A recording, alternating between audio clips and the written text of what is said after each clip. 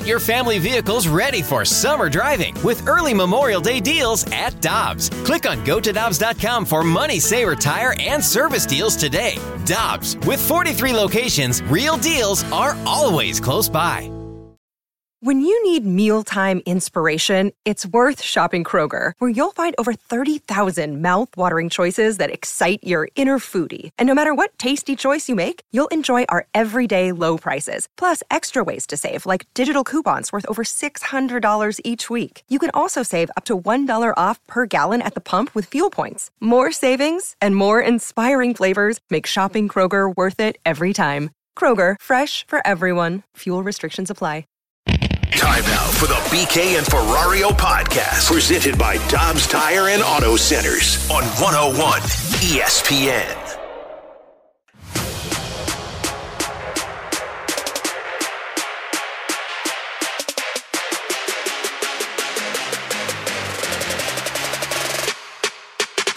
Little pop in, shallow right. Walker, good jump.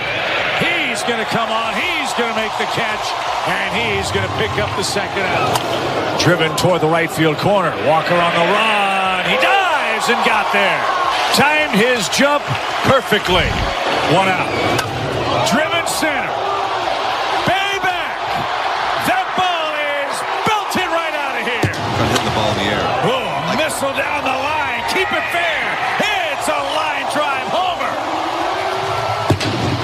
Have yourself a homestand, Jordan Walker. We're continuing to see him, the diving play. He's doing some things where it steps in the right direction on both sides of the baseball. He's working really hard early on his base running as well. So we're getting closer and closer to seeing a complete player. But to his credit, he's working really hard at it. These are the little wins you're looking for at this point in the season. Alongside Tanner Hendrickson and Grant Francis, I'm Brandon Kiley, back from a weekend in Tennessee. And guys, while I was out there, Jordan Walker looked like a 10 on the baseball field. It was impressive to watch over the weekend. The defense. That was nice. Thank you, sir. The defense is looking good for Jordan Walker. That has been quite the significant stride for where we were with him earlier in the season. And the offense, man. I said before the season, if he's a little bit above league average offensively, that is a massive win for a guy that is 21 years old, basically skipped AAA in his development, and is coming up and is trying to figure out big league pitching on the fly. Well, he's 15% above league average now offensively on the season. That's a tremendous rookie year for a guy that's 21 years old. He continued that over the weekend. Couple of big flies, couple of big plays in the outfield. T-Bone, what'd you see from our guy, Jordan Walker? He looked like a complete player over the weekend, and he didn't look like there was... I had no time over the weekend defensively where I went, oh boy, here we go. He looked great. He looked calm in right field. He made some great plays, cutting some baseballs off, holding runners to singles, made a nice diving play as well. He looks like a good right fielder right now. He looks like the average right fielder that you were kind of hoping he could get to by the end of the year. And then offensively, he's just taken off. I mean, that homestand hitting above 570, slugging above 1,000 with a 1,600 OPS. He's gotten hot at the plate, and I think it's helping translate to the defensive game. And it's clear, too, that there's kind of a message across baseball of, hey, don't test Jordan Walker's arm. Because there were a lot of times this weekend where either the Pirates didn't go first to third, or they decided, let's not try and stretch this into a double. He looked like a all-around player this weekend, and it looks like a star is being born, as someone once wrote in a song. So, I want to say Beyonce, but I can't remember. Close enough. Jordan Walker, that's right, over his last 26 games, is batting .295. He's got an OPS of over 900 in this stretch of games. T-Bone, the guy that I am starting to see, I don't know if he's going to become this player or not, but when you think about average defensively and hits for average along with some power, probably more doubles, though, than homers, kind of looks a little Matt Holliday-ish. Kind of feels that way. I don't know if he's going to be a 300 career hitter the way that Matt Holliday was. The odds of that are slim because there are almost no guys in Major League Baseball that hit 300 for their careers at this point in time. However, Matt Holliday got on base at a pretty good clip. He didn't strike out at a crazy high rate. He hit a ton of doubles. He was a line drive hitter that ended up getting to 20 to 25 home runs on a consistent basis in his career. I think you could see something like that from Jordan Walker. And when you think about defensively where he's at right now, Holiday by the end, yeah, of course, wasn't a great outfielder, but he was a perfectly capable outfielder for most of his time here in St. Louis. And I think that's what Jordan Walker is starting to become. And when you look at the company that he's now starting to keep, T-Bone, nothing about this is fluky. Sometimes you worry about guys going on a hot stretch at the end of the year. Hey, are we buying into something that's not real? Or they're going up against some of the pitchers, especially on non-contenders, that you're probably not going to see this time next year. Like, are we buying into something that's a fluke? I don't think we are, because this has now been a sustained stretch for not just September, but dating back to early portions of his tenure here in St. Louis as well. Here are the other players, T-Bone, at Jordan Walker's age or younger, that have had similar success in terms of their OPS plus while they were at this point in their careers. Bryce Harper, Mike Trout, Francisco Lindor, Carlos Correa, Cody Bellinger, Juan Soto, Gleyber Torres, okay, maybe he's just an okay player, Ronald Acuna Jr., Fernando Tatis Jr., Wander Franco, Michael Harris, and Julio Rodriguez. End of list. Over the last decade, that is everybody his age that has been as productive offensively as Jordan Walker. Say all of that to say this. If he's able to continue with this kind of pace the rest of the way, you are locking yourself into a guy that is a perennial all-star.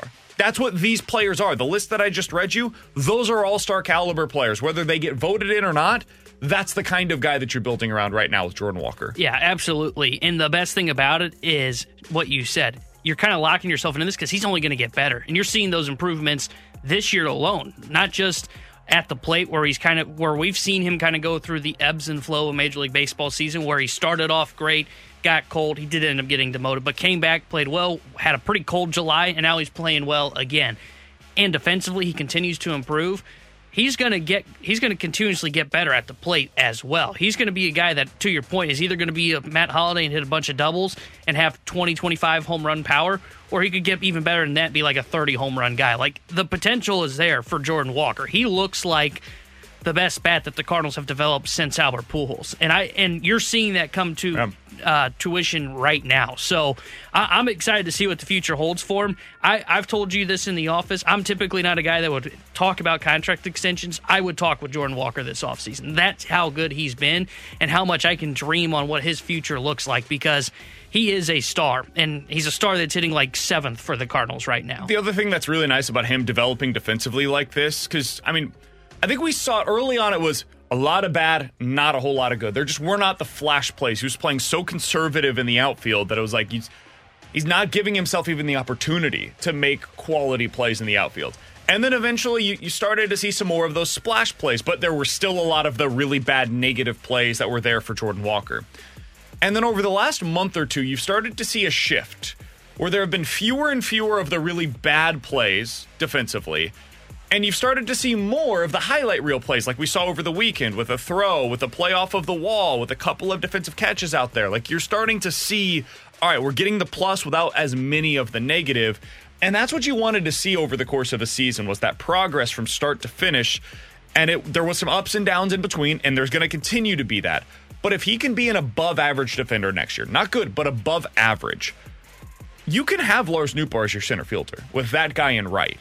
The problem was when he was bad, like a flat-out net negative in right field. You can't have that in right and then also an average at best defender in center. You can get by with an above-average right fielder, average to above-average center fielder, and then next year we'll see what they do in left. I think it's probably going to be mostly Brendan Donovan, but you'll see some other guys get opportunities out there. If Alec Burleson's still around, you'll see him. If Tyler O'Neill, I don't think he's going to be, but if he's still around, maybe you'll see some of that. You're starting to put the pieces together, and that's what the last 2 to 3 months of this season was supposed to be about, was finding out where do these guys slot in, what is the ceiling for them, and can we really build around this group defensively in the outfield? I think the answer is starting to become yes. Yeah, and I don't want to say you wouldn't build around Jordan Walker even if he was bad defensively, but it would have been a lot tougher going into next season going, okay, what is Walker in right field? At least now you can see that he is trending in the right direction, and I think there's no need to, we've had conversations in the past of what is his future position. I don't think you have those conversations anymore.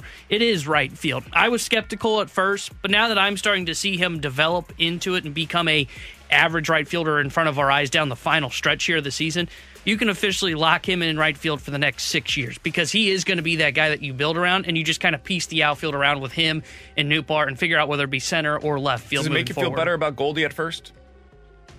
For two reasons. One, the bat is real for Walker, so it could make up for a little bit of slippage from Goldie over the next couple of years. And two, Goldie is now your first baseman. You don't have to worry about Walker moving positions. Would you feel more comfortable about signing Goldie to an extension this offseason because of what we've seen this year from Jordan Walker? No. Because it's clear he's in the downtrend, at least right now. And maybe this year's just a fluke year for Goldie, but I want to see him get back to more of his normal levels, like his slugging increasing again, before I lock him to any sort of contract extension. But to your point, I could understand how you can look at it now and go, okay, maybe Walker, and I think Gorman kind of falls in this conversation, mask some of the decline from Goldschmidt, and Goldie becomes, instead of that power-hitting, all-around player, slugs the ball, hits 30 home runs, becomes more of an on-base guy that plays Gold Glove-level defense at first. I would just be hesitant to give him any kind of contract because of the decline we've seen this year. But I could see how the Cardinals talk themselves into it, saying it's a legacy player. Walker, Gorman, they can mask any sort of decline that Goldschmidt has. I would do it if it's a reasonable deal. Like, I'm not giving him $25+ million per year. Abreu last year got a 3-year deal at $19.5 per. It's $35 when he signed it. Would you sign that deal for Paul Goldschmidt? So 2 years on top of what he's got currently at $20 million a year, basically. No, I would wait. Really? I would wait. I would do that. I would wait till at least the All-Star break before I'm having conversation with Goldie next year. That would be the type of deal that I would do. 2 years, $40 million on top of what he's already scheduled to make next year. And Jordan Walker, what we've seen from him does make me more comfortable in doing that. Because now I don't have to worry about the potential of moving Jordan Walker to first base. And I can have those guys as the right side of my infield/outfield. And I guess this all depends, too. And I know the text line's not a fan of who I'm about to bring up, but depends on how you feel about Alec Burleson. Could Burleson be a guy? I think he's a good defender at first base. It's been solid. Not the level of Goldschmidt. But if you think Burleson could be a average defender or a solid defender at first base and be like right around league average or a little bit above, I could see where you could kind of squint and say maybe Burleson's the first baseman there for 2 years. I don't think he has the bat that Goldie has, though. I agree. They're different, I do agree obviously, with that. but I would want to keep Goldie around if possible. I think they made their decision this season when they decided not to trade Goldie. I think they tied themselves to Goldie longer term than what I think some Cardinals fans are currently thinking. Hey, coming up in about 15 minutes or so, we're going to talk to Jeremy Rutherford. He's the Blues insider for The Athletic. He had a sit-down recently with Colton Parayko that he wrote about over the weekend. Want to get his thoughts on where Colton Parayko is at mentally and physically going into this season. We'll talk to JR about all of that coming up in about 15 minutes or so. You guys can get involved in the show at 314-399-9646. You can also watch us on YouTube. We've got a chat going over there if you'd like to get involved with that. At 101 ESPN STL. But coming up next, huge weekend in college football. A lot to get to here. We'll get to our week 1 superlatives for the college football season coming up here on 101 ESPN. We're right back to the BK and Ferrario podcast, presented by Dobbs Tire and Auto Centers on 101 ESPN.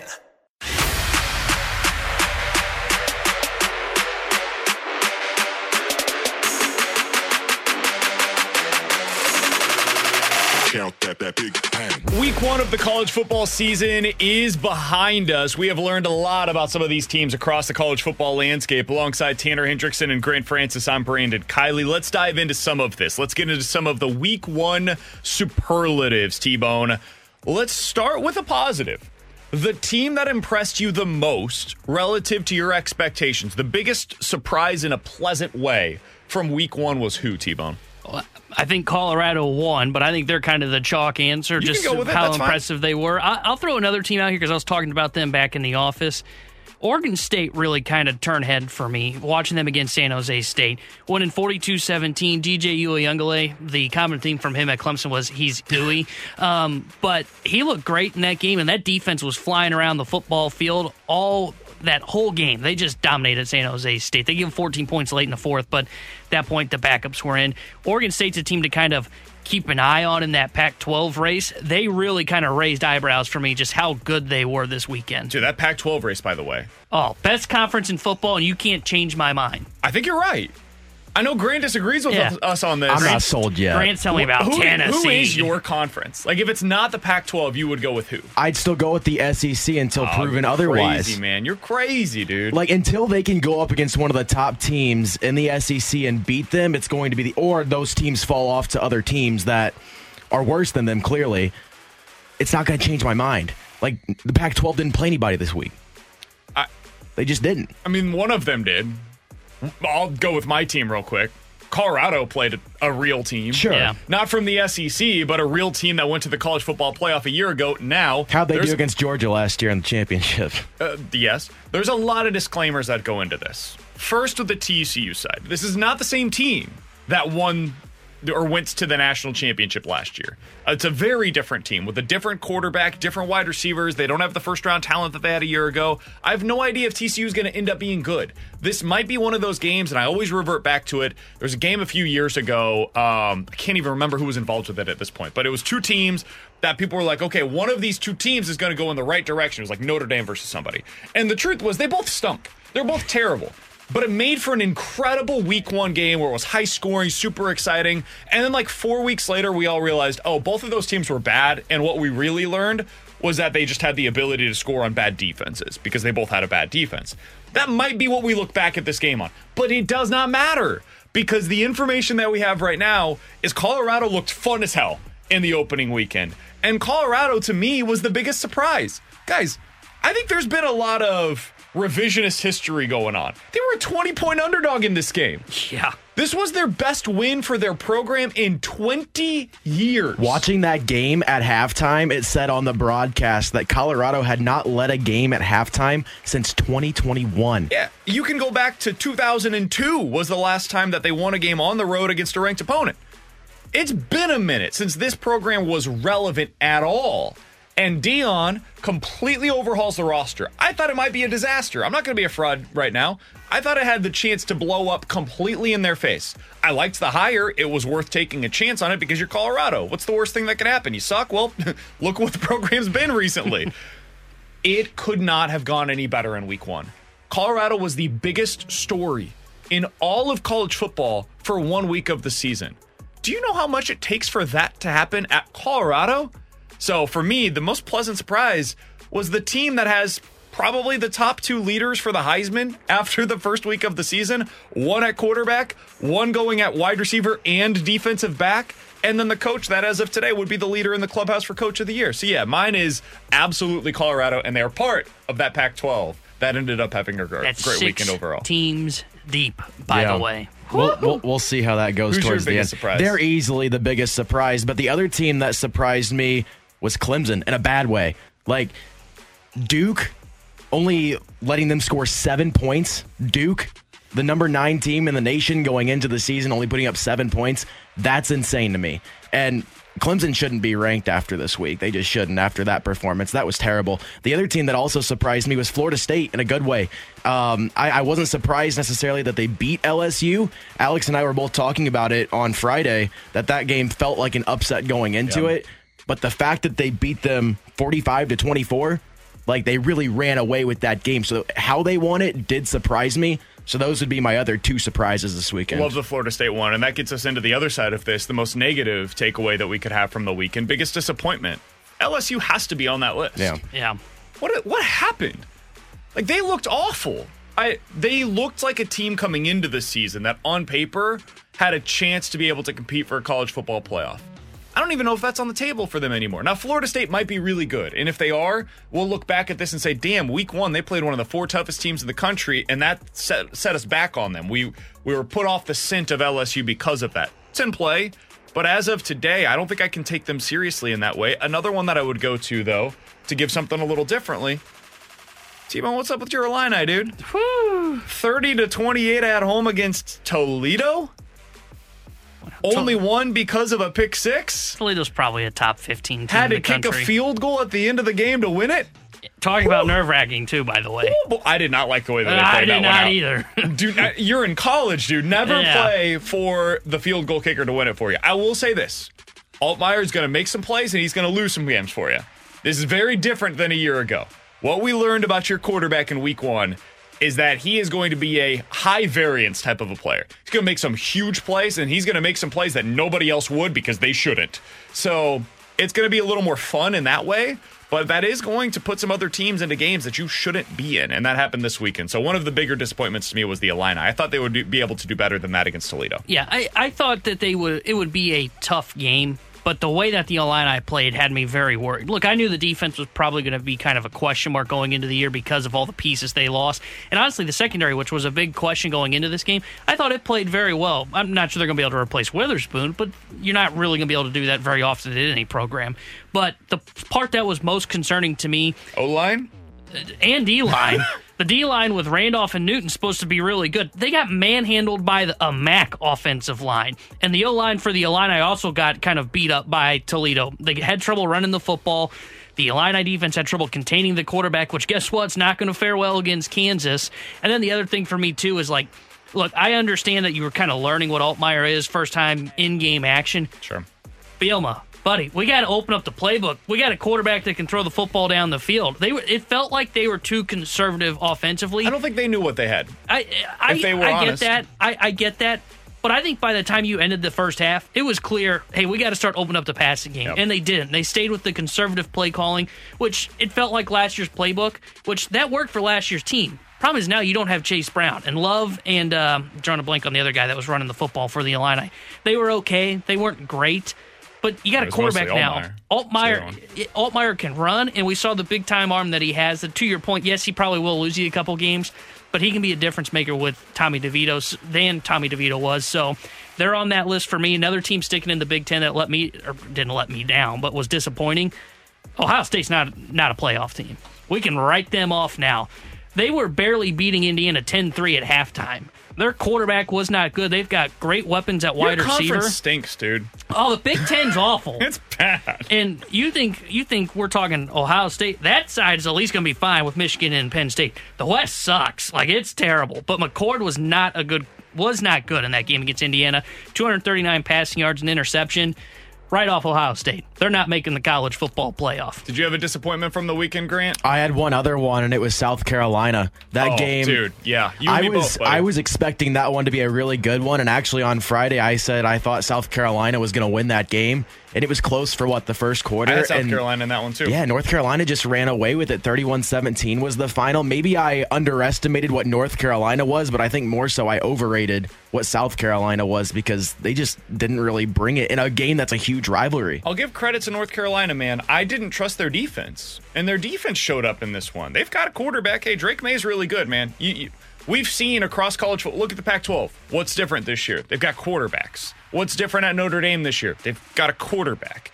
If you've got a stud quarterback, you can make some things happen. North Carolina has that, but you got to pair it with a defense. I think Clemson has a decent quarterback right now. They don't have a defense that could play at all last night. So I liked what we saw out of North Carolina. That is a team to watch in the ACC, especially after what we saw from Clemson. Yeah. And that's another team that we could throw into this mix as well.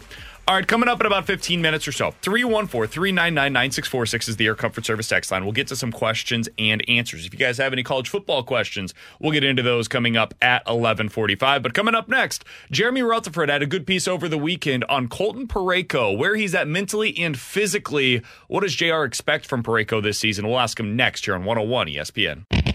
Another day is here, and you're ready for it. What to wear? Check. Breakfast, lunch, and dinner? Check. Planning for what's next and how to save for it? That's where Bank of America can help.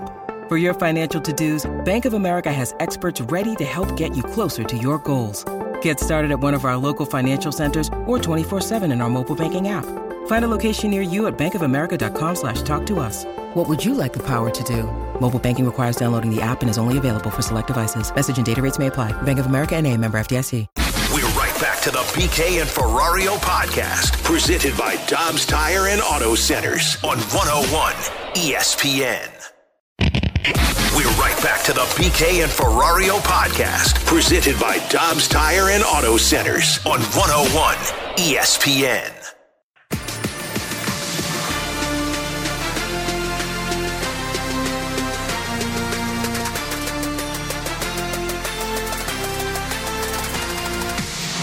Alongside Tanner and Grant, I'm Brandon Kiley. Alex is out this week. He'll be back in next week here on 101 ESPN. You've got BK and Ferrario. Let's go out to the 101 ESPN hotline to be joined by Jeremy Rutherford, the Blues insider for The Athletic. You can follow him on Twitter at JP Rutherford, and you can find his work over at The Athletic, where JR, over the weekend, I was reading your piece on Colton Parayko. You got to sit down with him, talk to him about his mindset and where he's at physically. What'd you take away from your conversation with Colton Parayko, JR? Yeah, BK, thanks for having me, boys. I just think sitting down with him for about 20, 30 minutes last week, I think it was, just that he's ready to hit the reset button. I think that he looked back at last year and realizes that it was a bad year for him. You know, we all know that it was a difficult year for the team and the defense especially, but he said he didn't play well. And the one takeaway is he didn't want to come out necessarily and say it. He hesitated a little bit, but he really felt like last year was one bad year out of 8. And if you go back, just a couple seasons, you remember he missed the extended time with the shoulder injury and came back the back injury, and he came back and struggled a little bit. But then he found his footing, and he's played, a lot since then. You look at the games played, even coming back from that back injury, and here's a guy who's been durable. The problem is the consistent play has not been there. So, if you look Colton Parayko in the eyes and you talk to him about the upcoming season, you just could tell that he's ready to hit the reset button and try to show the team that he's a better player than he showed last year. Jared, one of the things that you wrote about in this was his role, right? And how difficult it is to be a guy that is going to start so often in the defensive zone. And you put out the list of guys that have a similar role to him, and most of them do have an expected goals for below 50%, which means you expect the other team to score more than they do, again, because of that role. How is he internalizing that? How is he internalizing the role that he's been given here in St. Louis? Yeah, I think we go back to when Alex Pietrangelo left, and I remember calling Doug Armstrong shortly after and telling him I'm writing a story about Colton Parayko, and he said, well, he's going to be the alpha male, and I think that that's what kind of the standard was of him within the organization, and of course we know that he has not been that guy.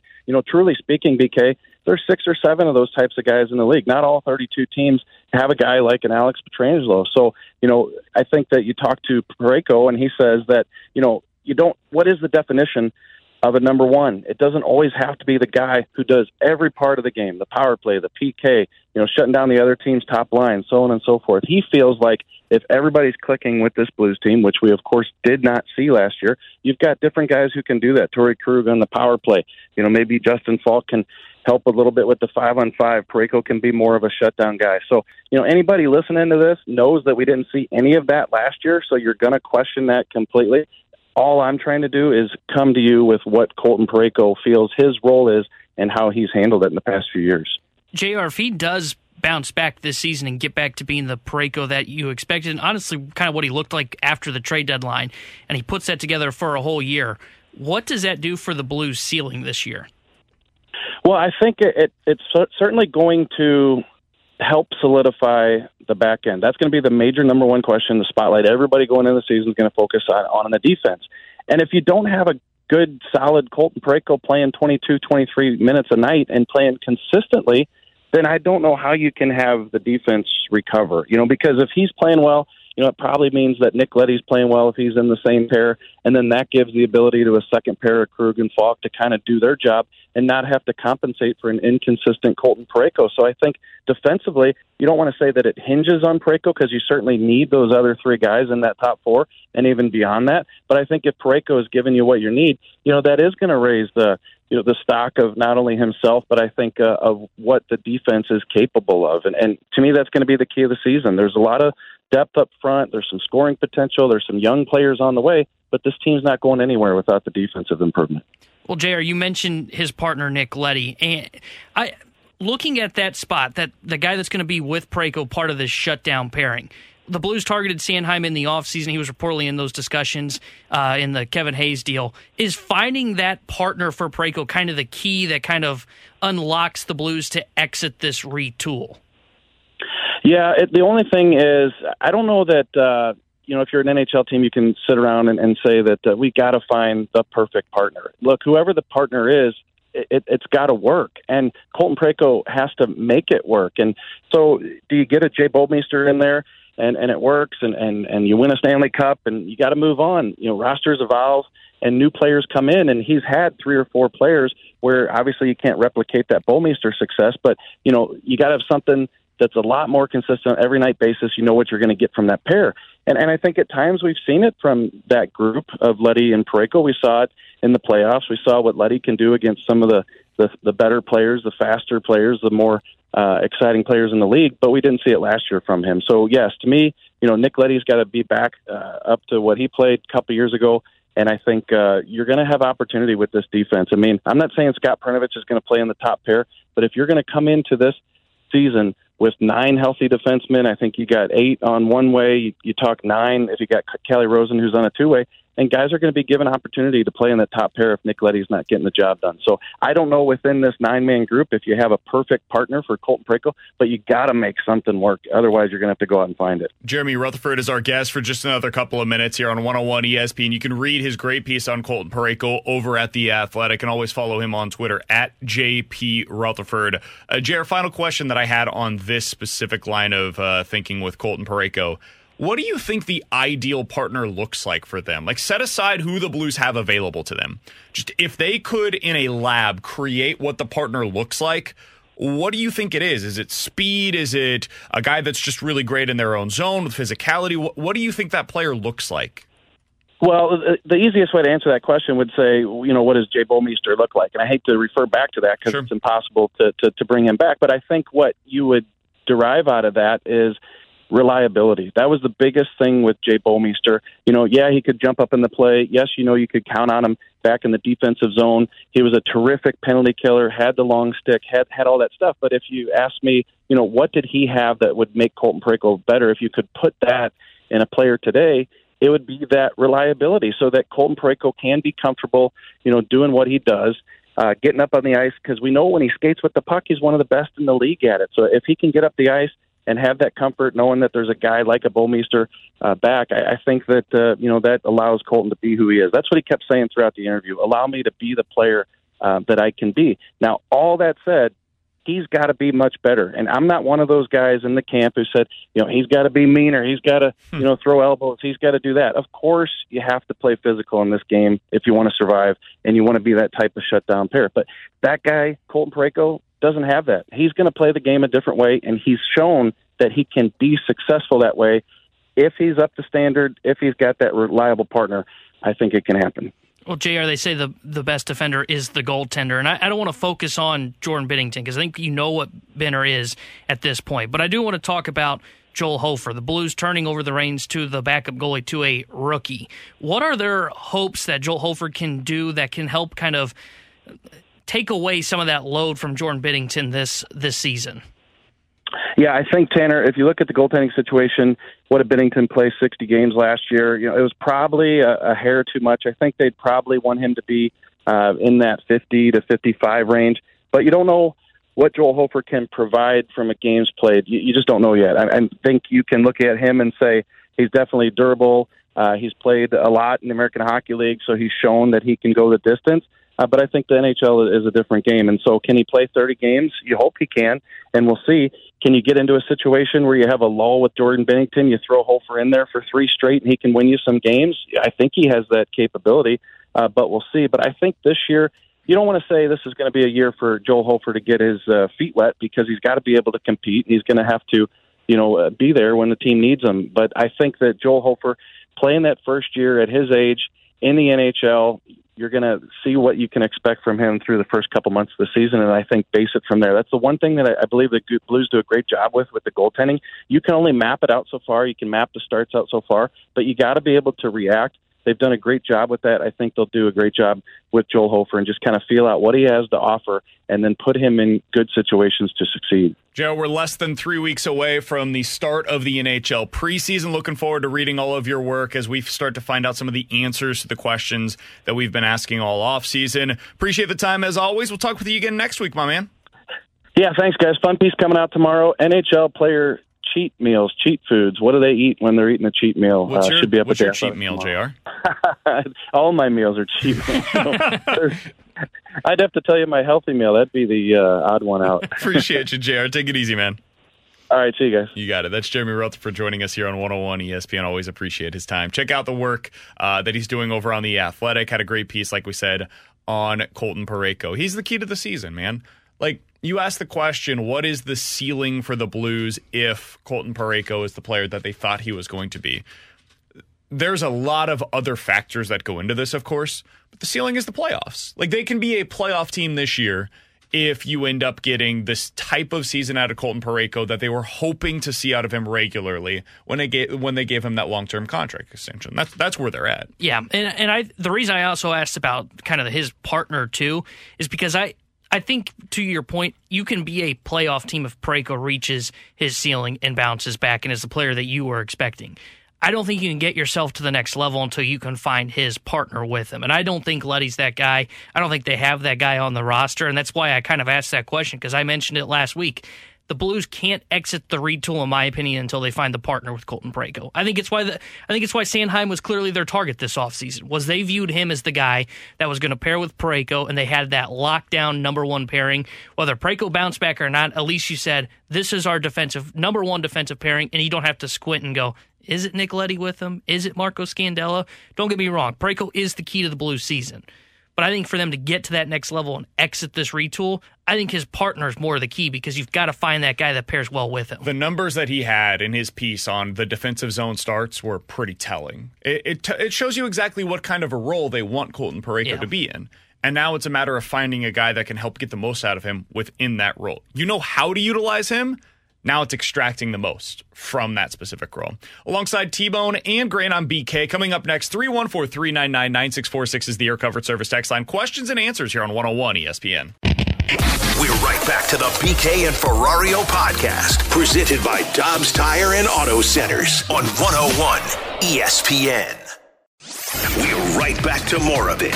It's BK and Ferrario, live from the Car Shield studio on 101 ESPN.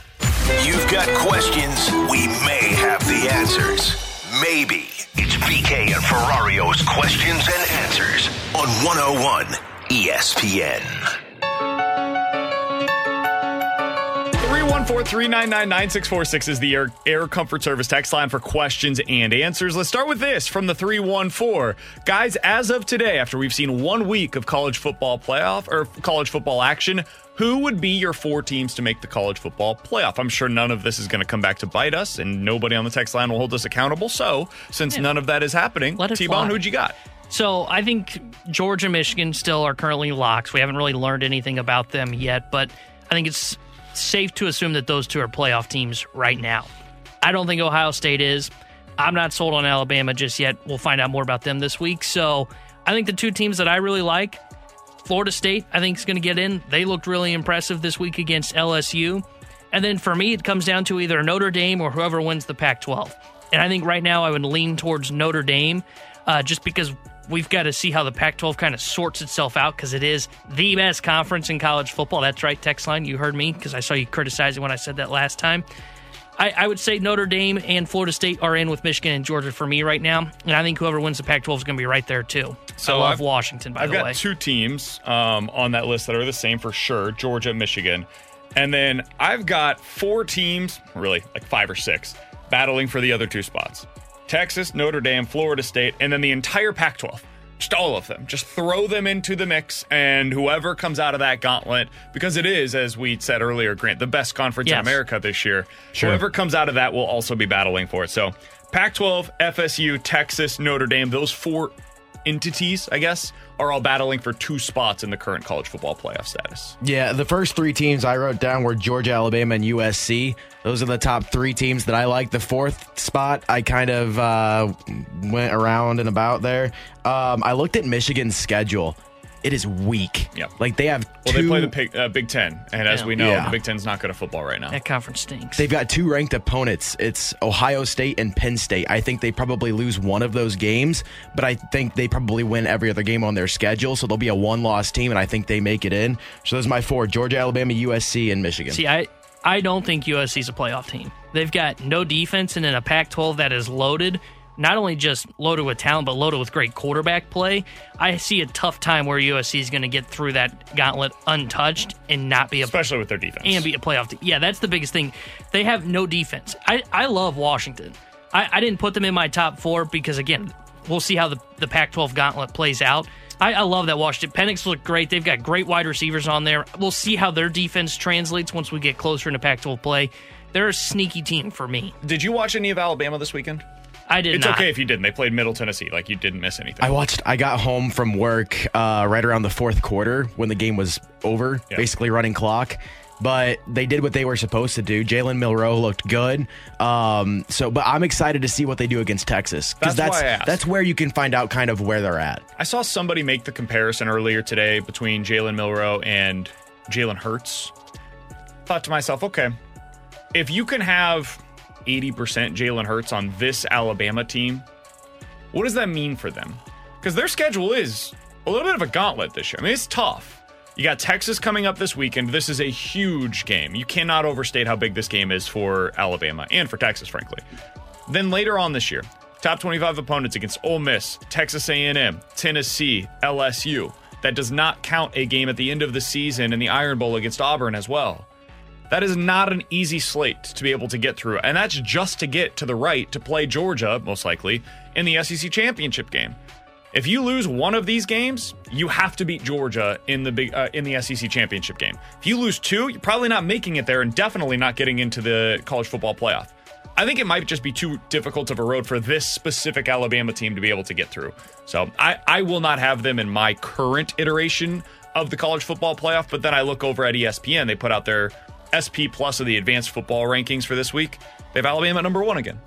So I very well may end up being wrong again on Alabama. Now I'm really rooting for them to lose against Texas. I do think Longhorns. That's a fair way to look at it. Texas last year, that game, with it being so close, that was the first game where you looked at Alabama with some raised eyebrows like, ooh, that looks rough. So I think there's no doubt that this upcoming weekend, it's going to be that Alabama-Texas game that's the most intriguing. We'll tell you the most about where they're going to end up. 314-399-9646 is the Air Comfort Service text line from the 636. Guys, I took Justin Fields over Trevor Lawrence and Justin Herbert this weekend in my fantasy football draft. Was that a good or a bad move? I think there's a lot of context here that is super important in terms of how many teams you've got in your league, etc. But just top line takeaway, I have no problem with that at all. Because Fields has the potential to be the number 1 fantasy quarterback this year. I'm not projecting that, but because of the way that he runs, he can be the number 1 fantasy quarterback this year. And that's what I want out of my guy that I'm drafting. I have no issues with it. I like it because it's bold. I wouldn't do it because I would have gone more certainty in Herbert and Lawrence, because you know for a fact that those guys are going to put up points. And I think for Fields, to your point, he does have the potential to be the number 1 QB. But the Chicago Bears are such a swing team to where I could see where it goes really well or it goes really poorly this year. It's why I would have gone with the sure thing. But I like it. I like the idea of going bold and shooting for the stars with your quarterback play there. I'm with T-Bone too, but at the same time, I don't know if Justin Fields is going to be better than those two. But at the same time, it's probably not going to be that far of a drop-off if he's not. So you're really banking on upside, and the floor is pretty high there. Absolutely. I've got no issues with it whatsoever. From the 636, guys, do you think that the Chiefs could still get the first-round bye if Chris Jones doesn't report until Week 8? Not a playoff team, right? Get out of here. Yeah, I still think they can get the bye. They've got Oh, really? I don't. There's only one. I don't think that they're the best team in the AFC in the regular season if Chris Jones does not report until Week 8. Tough schedule. Defense takes a little bit of a step back. More questions early on in the season around their wide receiver core. They start out the year with Detroit, Jacksonville, the New York Jets, and you've got LA. That's all within the first 8 weeks of the season. That's tough, dude. Yeah. And you're on the road at Minnesota, which is, I don't think Minnesota's going to be great this year, but they've got a good offense. I think it's tougher, no doubt about it, but I think Mahomes in that offense can carry them if needed. And again, at some point, he's going to report. Week 9, he has to be there. Yeah. So worst case scenario, he's there Week 9. Mm-hmm. I think he's going to report sooner than that. So I think, yeah, they can still do it without Chris Jones. They've got Patrick freaking Mahomes. I'm not going to discount them for anything. To be clear, I still think they're winning the Super Bowl. I just don't think they're getting the bye this year. I think they'll have the second best record in the AFC. I think somebody else will end up with a better record in the regular season than them, and then they'll go on the road and kick the hell out of them in the postseason. Can I pass along some, I'll call it news? Sure. From PowerMizzou.com on Twitter, no or is listed between Brady Cook and Sam Horn on the Week 2 depth chart for Mizzou. Eli Drinkwitz talks in 4 minutes. Did you guys talk about this on Friday? About the quarterback play? Yeah, I loved what Brady Cook did. So 2 things. One, you're right. The touchdown pass that he had to Mekhi Miller was the best throw I've seen him make in a Mizzou uniform.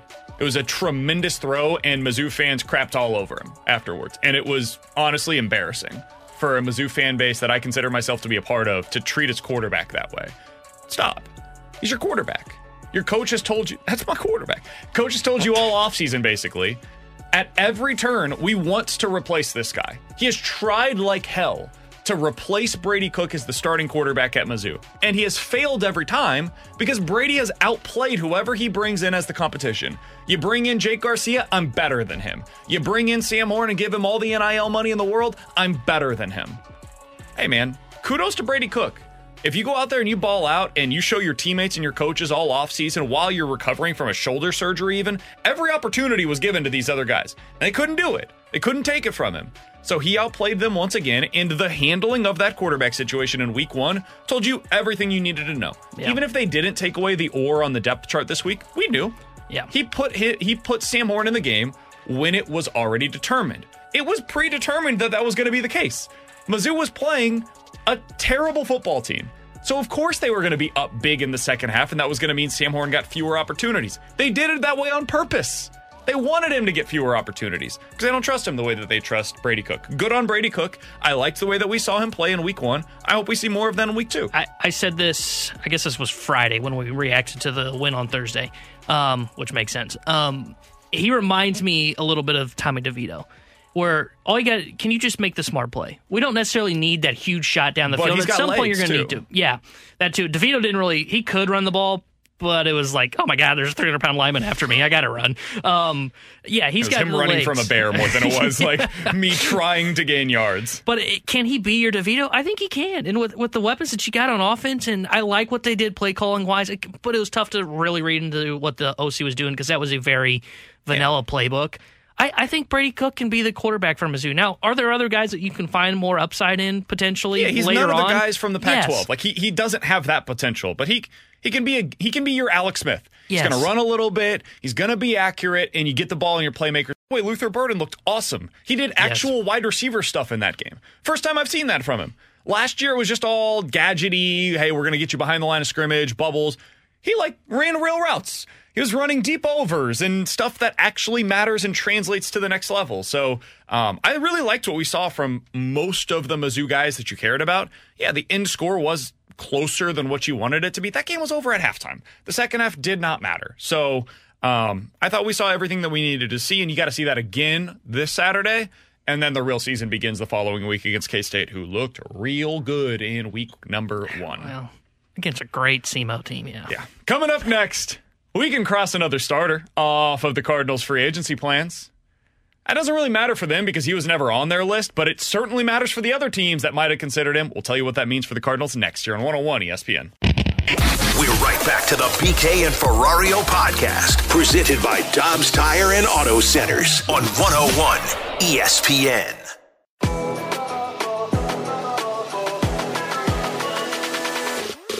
Well, you say ever pitching again this season. Let's extend that to ever pitching again, period. We've seen in the case of his former teammate Trevor Bauer, who was disciplined under Major League Baseball's policy for domestic violence and was suspended 324 games. That later got reduced to 194, but was still a truly significant suspension, and he is playing in Japan now. Urias, on the other hand, is a free agent this upcoming offseason, and the notion of him getting back this year for the Dodgers, it is seemingly unlikely.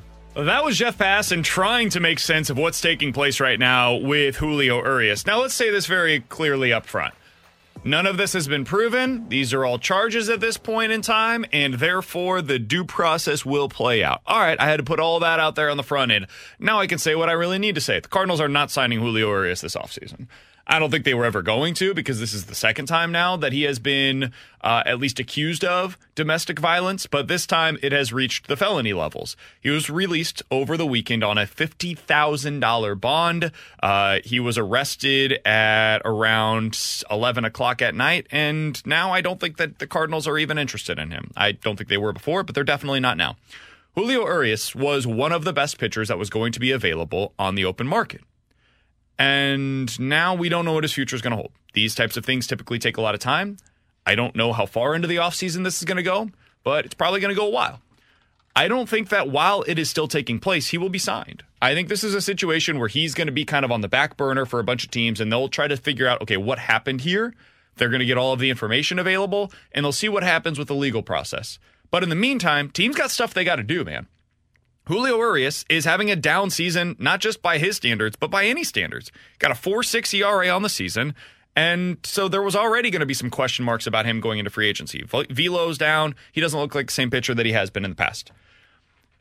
I don't think this affects the Cardinals all that much because I don't think he was in their plans. I do think it affects other teams that might have been interested in Julio Urias, specifically the Dodgers. He was already there. He's 26 years old. He is still, even with a down season, a solid innings eater at worst and has the upside to be a number 2 or a number 1 at best. So the Dodgers, I always felt like, hey, if we're not going to go get Shohei Ohtani, maybe we just stick with Julio Urias. He's like one of the 3 best pitchers on the market now. Just keep him here. We don't have to go out to the open market and deal with all the uncertainty of other pitchers. Well, now that's gone.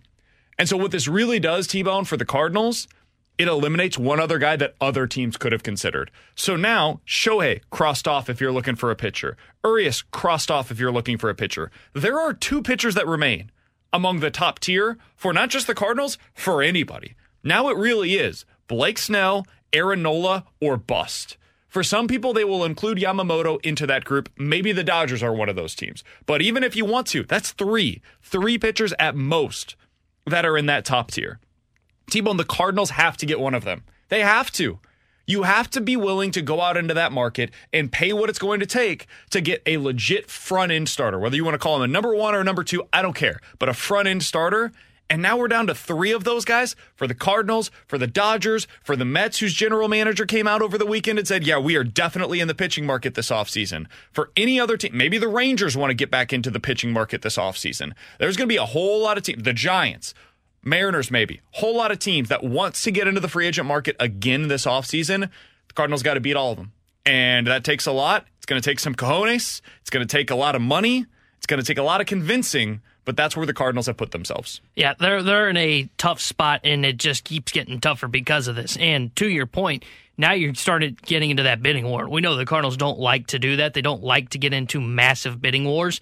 That's going to be the case for an Aaron Nola. If they have interest in Blake Snell, there's going to be a massive bidding war for Blake Snell. Yamamoto, we saw the report, there were 10 teams scouting him in his last outing. So they're going to have to get uncomfortable. They're going to probably have to even get to the point where it is, man, this is our offer, and now we got to go beyond that.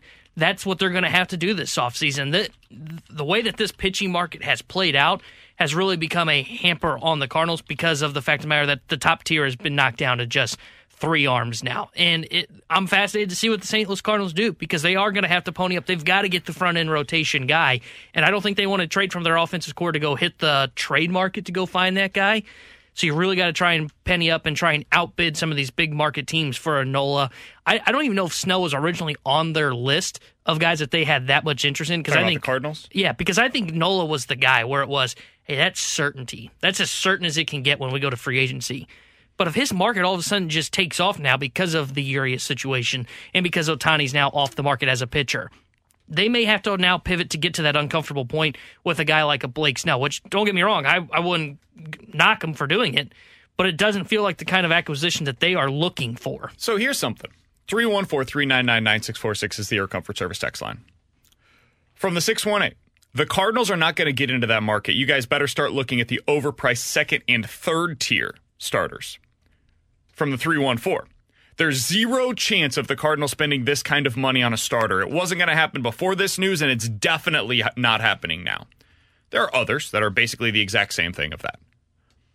Do you think it will matter to Cardinals fans if they do this? Like, will it earn the Cardinals anything among this fan base if they say, bleep it, we just got to go out there and spend the necessary money? Like, forget the results. Looking at it, and let's say they sign either Snell or Nola. I don't know which one. If you think one earns them more than the other, then that one. $25 to $30 million per year on a 6-year deal. Would that change, do you think at all, Cardinals fans' stance on how this team approaches things? Or is it too little too late? And I'm curious on the text line, by the way. 314-399-9646 is the Air Comfort Service text line. Would that change at all the way that you think the Cardinals approach things? I think it just can't stop there. And what I mean by that is I think the fan base would be really excited about, hey, look, they are pinning up for pitching in that top-tier market. But then you also probably got to get a second-tier guy, too. Like, I think those two things are kind of coincided. So let's say they get Aaron Nola and... Now, let's say Nola signs first. I think the immediate reaction would be, okay, there we go. They are willing to spend the money, but is it another pop gun offseason? Which we know it can't be, but is it, okay, you sign that top-tier guy, but now do you have to go like, I'm drawing a blank. Barn bin chopping. Bargain bin chopping. Thank you. Man, that was I didn't know tough. what you were looking for there. I know. We got there, though. It was a 3-day weekend. But that would be the fears. I think the fan base would see the first initial signing of Nola and go, oh, wow, that's great. But then they'd go, okay, no, we still need pitching. We can't go bargain bin chopping. Kind of similar to the Contreras signing and similar to the Goldie offseason. I remember being on the air when Goldie was traded for, and the reaction was, that's awesome. It's a really good move. Now what? Yeah. Now what are you going to do? Because getting Paul Goldschmidt is a good thing objectively, and it's the most Cardinals move ever that you were able to go out there and acquire him. Now go finish the offseason. Don't just go do that. Go continue. It's the old thing that we heard from Mike Farron where he's like, I feel like the Cardinals always go up to the line and never cross it. This offseason, the Cardinals have to get to that line and then sprint past it and continue going. I will be curious to see what that secondary piece is, because as more and more names start to fall off of this list, do you want Lucas Giolito at this point? No. If he ends up getting he pitched 20 this weekend. mil a What year, did he do? Terrible. It gave up 8 runs. I thought he was bad this weekend. Yeah, it wasn't good. Yeah, no bueno. Do you think that it would be good for them to bring back Flaherty or Montgomery? Flaherty's been bad in Baltimore. Would you be interested in them at this point getting Marcus Stroman coming off of the injuries?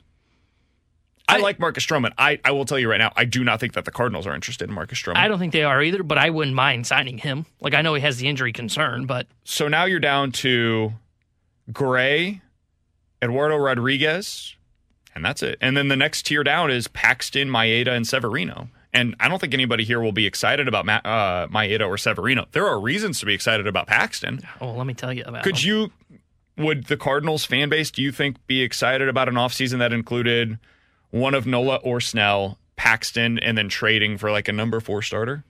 I don't think that gets anybody super excited. No, but that might be where they're at. Because I think when you the immediate reaction would be people would look up James Paxton and be like, oh, I've heard that name before. He was really good for a year in Seattle. And then they look at it and go, oh, wait, he didn't pitch at all in 2022 and he's just covered only 97 innings in the last 3 years. Like, I think people would look at that and go, that's too much of a risk for your second big signing in the offseason. That's why I think the only way that the fan base gets excited and kind of changes their tone of the Cardinals are willing to spend on pitching is if it's a top-tier guy, Nola or Snell, and then a second-tier guy in whether you want to call it Montgomery or you want to call it Sonny Gray, someone of that ilk. I don't think anything beyond that, I don't think the fan base will be excited. They'll be excited that they signed Nola, but it will raise the question of, okay, now what? And then if you go into a season which you've got James Paxton as like your 3 with Michaelis as the 2 and insert the number 4 that you trade for, I could totally see where Cardinals fans go in the year going, this is no different than any other offseason where you make the one splash, but you got to the line, and to your point, you didn't go past it. You didn't sprint past it like you said you were going to do by saying, we're going to go get 3 major league quality pitchers. That feels like the classic, we're going to go get 3 starting pitchers. Oh, look over here. We kind of found our out to kind of avoid really doing it. I think where we are at this point, and I will make the case for this even further coming up in the 1 o'clock hour, but I think what the Cardinals should do and potentially even will do, I think they got to sign one of Snell, Nola, or Yamamoto. I think that is the starting point for the offseason. Part 2, you trade for the second best pitcher that you're going to acquire this offseason. I think that player needs to be a number 2 or a 3 starter on a contending team's rotation. Fill in the name later, but that's the quality of starter that you need to acquire there. Part 3, you acquire probably via free agency somebody that is a bounce-back candidate or has a lot of risk involved. So James Paxton would be on that list for me of a guy that has a lot of risk because of his injury history. Tyler Mahle, coming off of Tommy John surgery, started, I think, 5 games this year. A lot of risk involved there, but if he comes back healthy, you could get a guy for way less than what he should be getting on the open market. I think the same thing is true for Colorado Rocky starter. Why am I blanking on his name? Herman Marquez. You could go that route as well. There are other guys available on the market, Kenta Maeda, Severino, that have risk. You could go out there and sign, and that's your final piece to the puzzle. But it's got to start with that top-end pitcher. Then you trade for a 2 or a 3, and then you sign that third starter that is going to potentially bounce back this offseason. And then you got to get into the bullpen. There's other stuff as well, of course. But I think that's the formula, because as I look at these secondary options that are on the free agent market that could be the equivalent of trading for a 2 or 3, I just don't. I don't want to pay $20 million for any of these dudes. And I know you might have to, but I would definitely prefer going the trade route for that, for sure. Coming up in about 15 minutes or so, can the Cardinals build their roster the way that the Braves did? T-Bone has one thing in particular that he thinks that they should follow with the Braves model. We'll do that coming up in just a little bit. NFL Quick Hitters is coming up next. We're right back to the BK and Ferrario podcast, presented by Dobbs Tire and Auto Centers on 101 ESPN.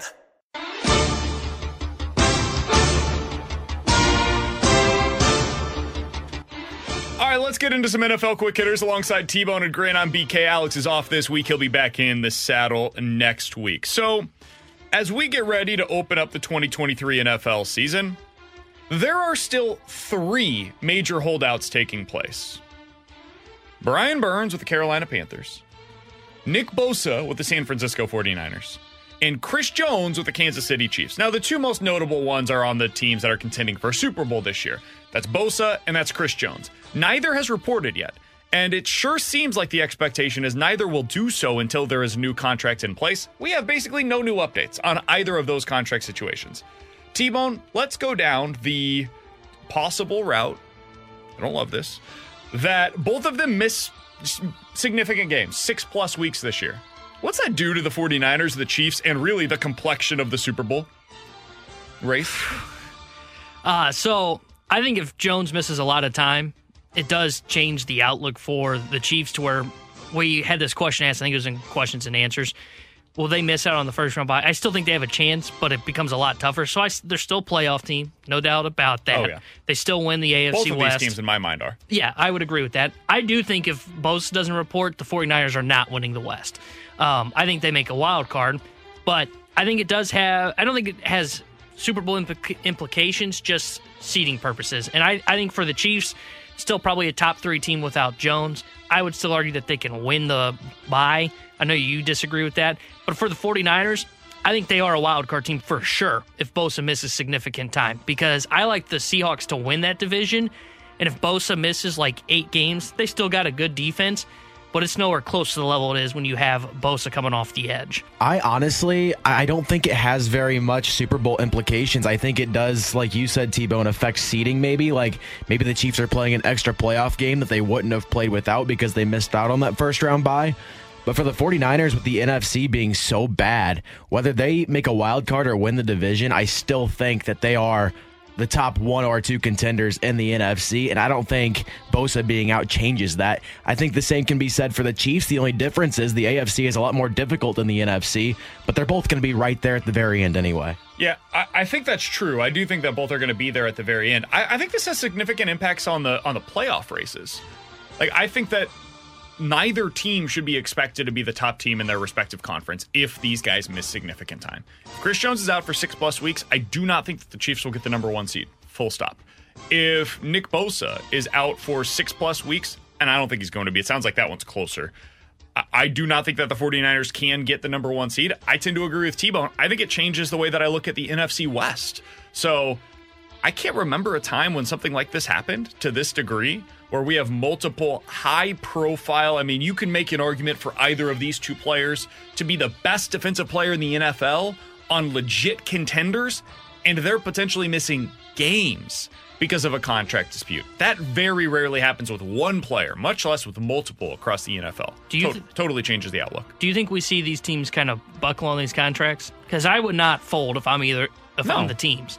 Because you got to report by week 9 if you want to be a free agent. And even then, I feel like the Bosa thing's a little different because he's so much younger. But with the Chris Jones thing, dude, he's going to be 30. Yeah. I'm not buckling if I'm the Chiefs. No, if you don't want to report, fine. Take the $7 million loss. We'll get that money back for our cap next year. We'll be fine. We'll figure it out. You're the one that's missing out on $10 million this year because of missing out on games and missing out on all of training camp. It's a crazy, by the way, a genuinely crazy decision by Chris Jones to do so. If they're off by like $3 million a year right now on their contract dispute, he's missing out on $10 million if he ends up holding out 8 weeks. That is the $3 million per year that he's currently trying to build back up. It is mind-blowing that he is willing to do this. Now, my guess is what their agents are telling them is what we just talked about. Hey, you're not in the lineup. Look at what your team's going to be. Look at how it impacts them. True. Now, I would still say if I'm the team, well, you're hurting us and we're still not going to buckle, so just show up. Otherwise, you're going to miss money. I would not cave if I'm either side. I'm fascinated on this Burns one. I say it as a Rams fan because he was a target of theirs last year at the deadline. A stud.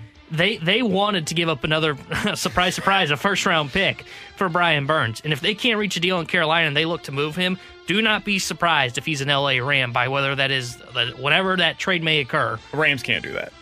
I agree, but I think they would. I think there will be another team that ends up ponying up for him. Burns is a stud, dude. Like, the Bears should absolutely make that move. If they have any belief that Fields is the right guy, and they've got all of the money available to him, like all of the money, just go make the trade for a stud young defender who can come in and be your legitimate top-end pass rusher that you're looking for. Yeah, that's something that I would do. Speaking of the Rams, by the way, as we go through some NFL quick hitters, did you see this injury news for Cooper Kupp? He's seeing a specialist, which you never want to hear, about his hamstring injury in Minnesota. He had a setback, and he's been dealing with stuff like this for like a year now, like literally a calendar year. Yeah. Are we going to see Cooper Kupp play football this year? I think we will, but don't be surprised if it's not till after week 4 at best. I don't know exactly. You didn't have your football season or fantasy football draft. Well, I said on Friday when this was kind of reported and McVay was raising question marks if he would start week 1, I said on air, do not draft Kupp in the first round. And I had a chance to take him. I had a fantasy draft this weekend, and I passed up on him. I had decided to go with Bijan Robinson over Cooper Kupp in that spot because of this. I think he does miss some time to begin the year. Will he miss the full year? I don't know if I'll go that far just yet. We'll see what the report is from the specialist.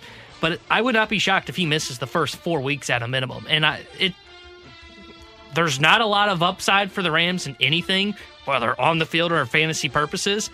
It completely affects your value in a Matt Stafford if you want to take Cooper Kupp. This is very bad for the LA Rams. It's very bad for football. Like, let's be honest, as football fans, not being able to see one of the best players in the league, regardless of position, that sucks.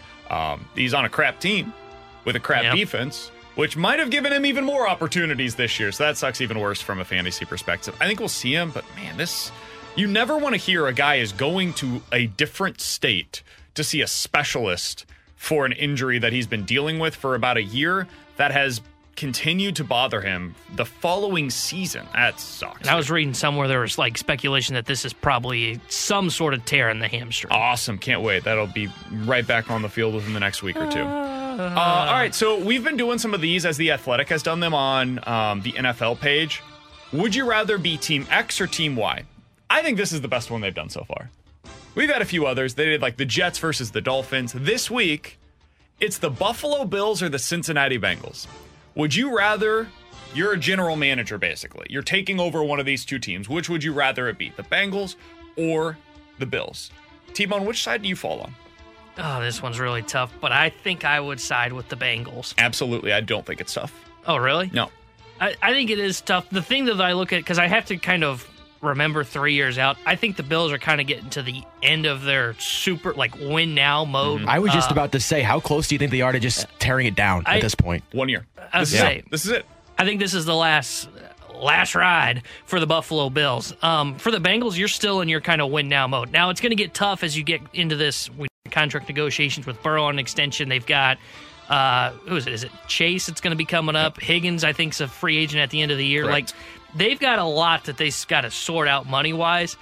But I think Joe Burrow's better than Josh Allen, and that's what it comes down for me. And I think they still have a window ahead of them compared to Buffalo, where I think it is kind of starting to wrap up. I don't think they tear it down completely and rebuild with Josh Allen, but they're going to have to do like a mini retool, I believe. Yeah. I don't think Stephon Diggs wants to be there. I think that's the biggest thing. Is that away? I just don't believe him when he says that everything's hunky-dory. I think that's going to rear its head at some point this year. And I think you're going to see Stephon Diggs throwing his helmet on the sideline, getting all angry and mad at his quarterback because he didn't give him the ball in the situation that he wanted it in. And I think that has the potential for disaster this season. I think the Bills are really good, don't get me wrong. But if stuff starts to go sideways there, it is combustible in a way that the Bengals are not. The Bengals feel stable to me. Joe Burrow feels like a stabilizing presence. I think that even while they do have some guys that are up for contracts, it seems like everybody wants to be there. And I know that's like a very plain thing. I want people to want to be at my team. And some of the dudes on the Bills don't really seem to have that feeling right now. The Bills feel like they're at the end of their winning window, whereas the Bengals are at the beginning of theirs. So give me the Bengals. I would rather be in charge of that team right now, personally. Yeah, I'm with you there, too. I wanted to ask you, too, BK, because we had one of these last week that you weren't here for. We did the same questions for the 49ers and the Cowboys. That's who it was. I couldn't remember Cowboys, exactly I've got a quarterback. That's what I said. Really? Yeah. Because the way I looked at it, I feel like I said the Cowboys feel like such a more volatile and next year franchise. I'm hiring Bill Belichick, so it's fine.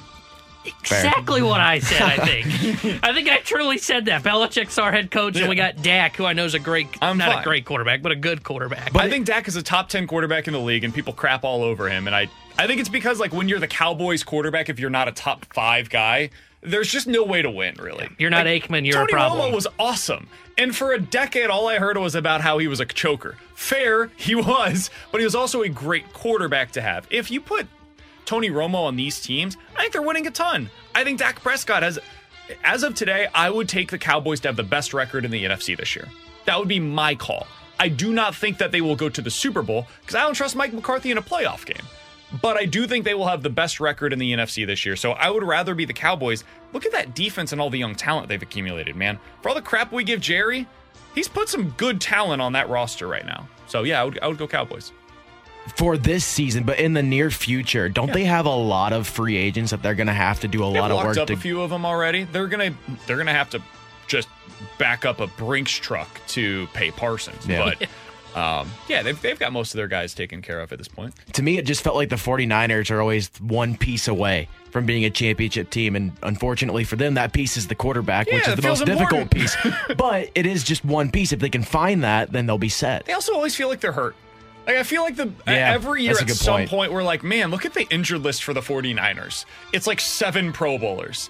And I think 6 quarterbacks. Yeah. I think some of that is because they draft and develop hurt players. Like, guys that were hurt in college tend to be more hurt in the NFL as well. Previous injury suggests future injury. So I'll go with the Cowboys. 49ers are obviously great. We're nitpicking here because those are 2 of the top 3 teams in the NFC. Same thing with the Bengals and the Bills. I think the Bills are really good, man. Like, they might have the best record in the AFC this year. That's in play. It is interesting how the AFC East has what I view as 2 combustible teams. I think you're right on with the Bills to where it could go south. The Jets feel the same way to me. I could see where things go south. Yeah. Rodgers throws tantrums, maybe goes on a darkness retreat in season to kind of calm down. And I could see where they're a combustible team as well. I could see it. That's Tanner Hendrickson. He's Grant Francis, and I'm Brandon Kiley. In about 15 minutes, we're diving into the junk drawer. But coming up next, what can the Cardinals do to build their roster the way that the Braves did? And by that, I mean playing the same dudes every single day. I think there's a little something already in play that might get them there. We'll talk about it next year on 101 ESPN. We're right back to the BK and Ferrario podcast, presented by Dobbs Tire and Auto Centers on 101 ESPN.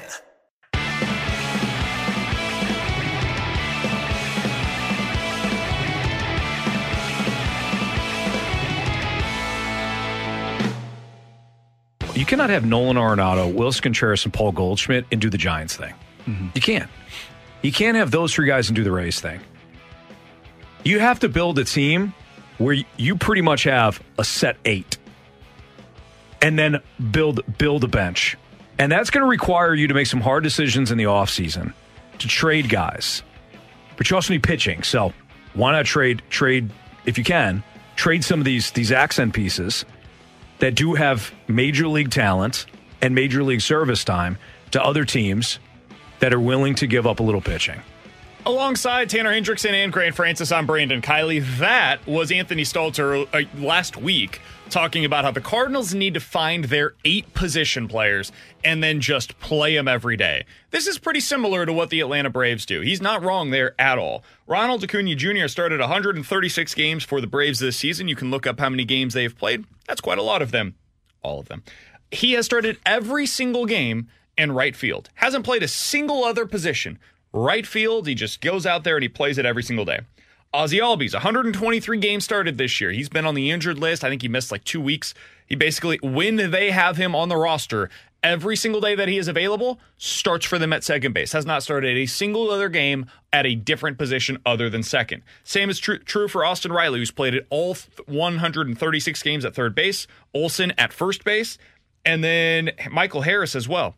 113 games started this year. All of them have taken place in center field, and he missed 3 weeks due to injury at the beginning of this season. So when he's been available, starts every single day in one specific position. T-Bone, I like what Anthony Stalter is saying there. And I think in a best-case scenario, that's what every team in baseball would like, is to be able to play the same dude in the same spot every single day. But do you know why Ronald Acuna Jr. and Ozzie Albies and Austin Riley and Matt Olson and Michael Harris play in the same spot every single day? They're really freaking good. They're amazing. They're young, they're incredible hitters, and oh, by the way, they're all plus defenders. If the Cardinals have that guy on the roster, they're going to play every day.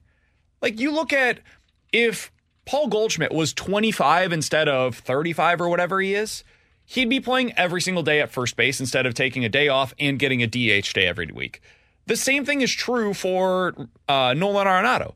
If he didn't have a back that hurt him every single waking moment that he was on the field, then yeah, he'd be playing third base every single day and not getting these DH days. But that back issue is there. Same thing is true for Nolan Gorman. So you're going to have to manage that stuff throughout the season. But next year, I expect Lars Nootbaar to play every single day when he's available. I expect Jordan Walker to play every single day when he's available. Like, those types of things are definitely going to happen here. And I think they're getting really close to having an 8 that they can rely on every day. At first base, as long as he's not DHing or off that day, and that's not because they don't want to play him. It's because they are managing his health. It's Paul Goldschmidt. Third base is Nolan Arenado. Second base next year is going to be either Nolan Gorman or Tommy Edman, I would assume. Shortstop, you got Mason Wynn now. Right field, you got Jordan Walker. Center field or left, depending on what they do this offseason, it's very likely to be Lars Nootbaar. And in that other spot, I think it's going to be Brendan Donovan, likely in left field. T-Bone, I don't think the Cardinals are that far away. Not from the Braves roster, like who they have available to them, but the way that the Braves play. Yeah, I'm with you. I don't think that they're that far away. And I think by the time we're talking about the Cardinals opening day lineup of 2024, most of those guys are going to be regulars that aren't going to be plug and play for. Like, there's not going to be, I don't see a platoon on this roster next year. I don't. Donovan's playing every day in probably left field, as you said. I don't think you're platooning Nootbaar. He can hit left-handed pitching. Gorman has shown you this year he can hit left-handed pitching. And then all you have is right-handed bats that are left, and they're all core pieces, too. So I don't see where a platoon comes from for the St. Louis Cardinals to the point where I do think they're going to have 8 regulars. Now, they are going to rotate them around in terms of what you said, the DH spot, where they're going to be getting some of those guys' days off. And I do think they're probably going to go a more 50-50 split between Contreras and Kisner. And that's kind of twofold. One, it gets Kisner some more time off behind the plate. But also, too, Kisner's proven that he's a major league caliber catcher with a decent bat that you can put into your lineup. So I'm with you. I think they've got their 8 guys basically set to where there will not be any platoons next year. Like, I think there shouldn't be a problem if Tommy Edman is viewed as a quote-unquote bench bat going into next year that maybe comes in for whether it be Gorman or goes into the outfield somewhere to help solidify the defense late in games. That's fine. I think that's probably what his role is going to be next year, unlike this year where they went into the year and they're like, okay, we've got Carlson in center field against lefties, and then against right-handers, we're going to have to throw somebody else like Nootbaar into center field to pull Carlson from the lineup. There's not going to be any of that next year, I believe. By the way, I think some of this is just it's dishonesty with the way that we've been talking about how the Cardinals approached the lineup this year. They really didn't do that all that much. They did it early on in the season with Nolan Gorman. I should be fair there. The Cardinals absolutely platooned Nolan Gorman. And it was the right call. he had not proven at that point that he could hit against left-handed pitching. But guess what they did? Much like last year with Albert Pujols, they allowed him to fail. And he didn't fail. Instead, he proved I'm more than capable of hitting left-handed pitching at this level and therefore do not need to be platooned. And guess what the Cardinals did? Okay, cool. Go. Just go out there and play every single day, regardless of the matchup. Now, there are times late in a game where they'll play the matchups a little bit there. Honestly, I think they do it a little bit too much sometime, with Nolan Gorman specifically. However, when they go into games, they're allowing him to start against left-handed pitching. I think that's a really smart thing to do. Early on in the season, they had Lars Nootbaar at the bottom of the lineup against left-handed pitching, and then they'd put him at the top of the lineup against righties. That was absolutely, at that point in time, the correct thing to do, based on what they had available. I think next year you'll see more of Lars, just no matter the opponent, batting leadoff. Because he's proven I'm really good against lefties and righties. I can be the table setter no matter who we're going up against day to day. That is what the Braves have that the Cardinals do not. It's not even so much about where guys are playing day to day, it's where they're batting. They've got dudes that no matter the handedness of the pitchers, no matter if it's a guy that's throwing four-seam fastballs up, slider away, or a guy that's throwing sinkers and curve, whatever the matchup is, they've got dudes they know can hit. They are just going to go out there and rake. And that is the biggest difference at the Cardinals. I don't think they're quite there yet, but they're getting closer. They have not had that kind of a lineup in a decade, really. And now I think you're starting, if you squint, you can kind of see where that comes together next year. But that's what the Braves have that, honestly, I'm not sure there's any other team in Major League Baseball that they have it the way that the Braves do. Every day, their lineup looks the exact same. Not just positionally, but where they're hitting. Yeah, there's not a lot of teams that can say that. Most of them have like 3-4 guys, but a lot of them do run out platoons. And to your point, early on in the year, yes, I do think there was a major concern, whether it be, or not major concern, a major issue with the Cardinals, whether it be divvying up the playing time with the 5 outfielders they had or overdoing it with the platoons. But I think they've really settled that down because guys have taken off with opportunities. The whole reason we talk about the outfield being crowded in the first month of the season, it was crowded because it was crowded with guys that didn't take advantage of the opportunity that they were given. Nobody ran with it. Carlson had his opportunity. He never played up to the point where he should be an everyday starter. Same can be said for a Tyler O'Neill before he got hurt. He was really struggling before he ended up going on the IL. And I don't even remember what that issue was. Something broke on Tyler O'Neill again. So it's been more so about the guys just aren't taking advantage of the opportunity that they were given early on in the year. And to your point, and this is what I do like about what Ollie has done in the 2 years that he's been here. He slowly builds guys into what that role is. Gorman, for example, you're right on. He did not hit left-handed pitching at all in the minor leagues. Not just here at the big leagues. He didn't do it in the minors at all. And that's why I was like, there's no way that he can do it here in the big leagues. And he's proven me wrong. And Ollie started just slowly feeding him that till now it is, okay, he is an everyday guy. He does this in the bullpen as well. Last year, Palante, for example, starts off as a low-leverage guy, works his way to high leverage, and then works his way into the rotation because they needed it. Why? Because Ollie's slowly testing these guys. Look at what JoJo did. Exactly. JoJo started out as a low-leverage reliever and then worked his way into like late-game situations, and now is your closer. Those are the kinds of things that he's willing to do if guys prove him wrong or prove him right, depending on which way he's starting to lean towards. He's willing to change his preconceived notions, but it requires guys to play themselves into that. He wanted so badly for Dylan Carlson to win that job. The Cardinals wanted Dylan Carlson to win that job because he's good defensively and as a switch hitter. If he's actually good as a switch hitter, that makes everything else make sense for their outfield. But Carlson never did it. And if you can't hit against specifically right-handed pitchers, I don't know what you wanted them to do in that spot. It was right to start him against lefties exclusively. So at some point they had to make that determination, and I think they're starting to weed out some of those guys from their positional situation right now. You're looking at it, Newt's going to be good against whoever it is. Gorman, same thing. You look on the infield, I don't care what Mason Wynn hits, neither does the manager. So if he's going to go out there, play plus defense every day at short, you just play him every single day at shortstop next year. They're getting there. It just took them a little while to get here. Coming up in about 15 minutes or so, Zach Thompson might be changing the outlook for the Cardinals pitching staff next year, but what he's doing right now really changes the outlook of how they can acquire their pitchers. We'll talk about that coming up at 1 o'clock. The Junk Drawer is next. We're right back to the BK and Ferrario podcast, presented by Dobbs Tire and Auto Centers on 101 ESPN. Let's open it up. The Junk Drawer with BK and Ferrario. Brought to you by Fenton Bar and Grill. Best trashed wings in Missouri. Dine in, carry out, 7 days a week.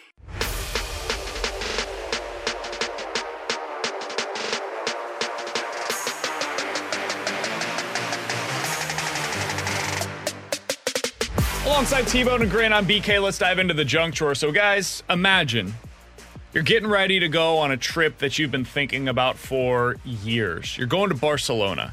You're flying out of Atlanta. So this is going to be a very long flight, but you're so excited because you're going over to Spain. This is going to be an incredible trip. Maybe you're going over to see some soccer in person, T-Bone, and you get about 2 hours in. You're feeling good. You're settling into the flight, right? I'm sure at this point you've got your electronics are good to go. That sounds like the perfect time for that nice little doze-off nap. Maybe you start up a movie that you've been waiting a while to watch. You know, you're feeling good, right? Maybe you've had that first drink. The cocktail hit a little differently up at 10,000 feet, and then boom.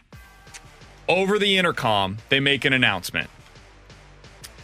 Unfortunately, a biohazard issue has taken place. That's a little alarming. Somebody on the plane has some restroom issues. So much so that they had to go back to Atlanta. You are now 2 hours in to this flight, and instead of continuing on to Spain, they have decided it is in our own best interest for everybody on this plane that we turned this baby around. We're going to go back to Atlanta. We're going to stop there, and then we're going to get you onto a new flight because this one cannot be utilized because of what has taken place in that restroom back in the back right now. They said, quote, we've had a passenger who's had a diarrhea all the way through the airplane, so they are having us come back to Atlanta. Your reaction would be what? I'd be furious that we've got to turn around because of a bathroom issue on a already going to be a long flight to Spain. I would love to know how bad this had to have been. Because like is it smelling up the whole plane? Like if that's an issue, okay, I'm willing to change planes and turn this bad boy around. I don't know. There are very few details that have been made publicly available on exactly what happened, but there was a, quote, medical issue on the plane and it had to be redirected. That's as much information as we know right now. Apparently it had to do with diarrhea. I don't know if it was like a dude couldn't hold it and he just had to sprint down the middle center area, the aisle, and it was just going down, flowing as he was trying to get to. I don't know what happened. Leaving evidence behind. Yeah, I don't know. I don't know what happened. Oh, I would be furious. Like it better be something that like is a huge must that you had to turn that plane around. I mean, it must have been. But I would think planes aren't in the business of just turning around. But I would for think no if reason. it was a. Have you ever had your plane turn around mid-flight? No, but I would think because I think I saw the route that they were going to Spain, because weren't they kind of going up the northeast kind of seaboard? I would think they could have found an airport somewhere else they could have landed at if it was that big an emergency, not to turn around 2 hours to go back to Atlanta. How long is that flight from Atlanta to Barcelona? Hours. Yeah. I know it's got to be like they made it 10, the next 11. day and they were 8 hours late. Oh, well, that's not too bad, I guess. 8 hours? But I would think like you'd have like reservations that could be like in danger of being, like you have a hotel and if you don't show up, they can give the room to somebody else. That would be some of my concern with this 8 hours of us being late to Spain. It had to have been something outside the restroom because For sure. like it couldn't have just been something that happened in the restroom. Like that's a disaster. Somebody said it's strange that Ferrario's not there and there was a biohazard incident on a plane. Could the two be connected? Hey, I'm leaving it out open into the air. I'm not telling you that it didn't happen. I know one of his family members was going out east this weekend. See? He might have been heading out further east. He was just going to continue on to Spain. He was going to Barcelona, and then he ended up getting kicked off the plane. Coming up in 15 minutes, we're playing a game of in or out. 314-399-9646 is the Air Comfort Service text line. You give us a scenario. We'll tell you if we are in or out. That's coming up in about 15 minutes. But next, Zach Thompson has changed a little bit of my outlook for the Cardinals pitching staff this offseason. There's one specific thing that I think changes because of his recent play. We'll tell you about it next here on 101 ESPN. We're right back to the BK and Ferrario podcast, presented by Dobbs Tire and Auto Centers on 101 ESPN.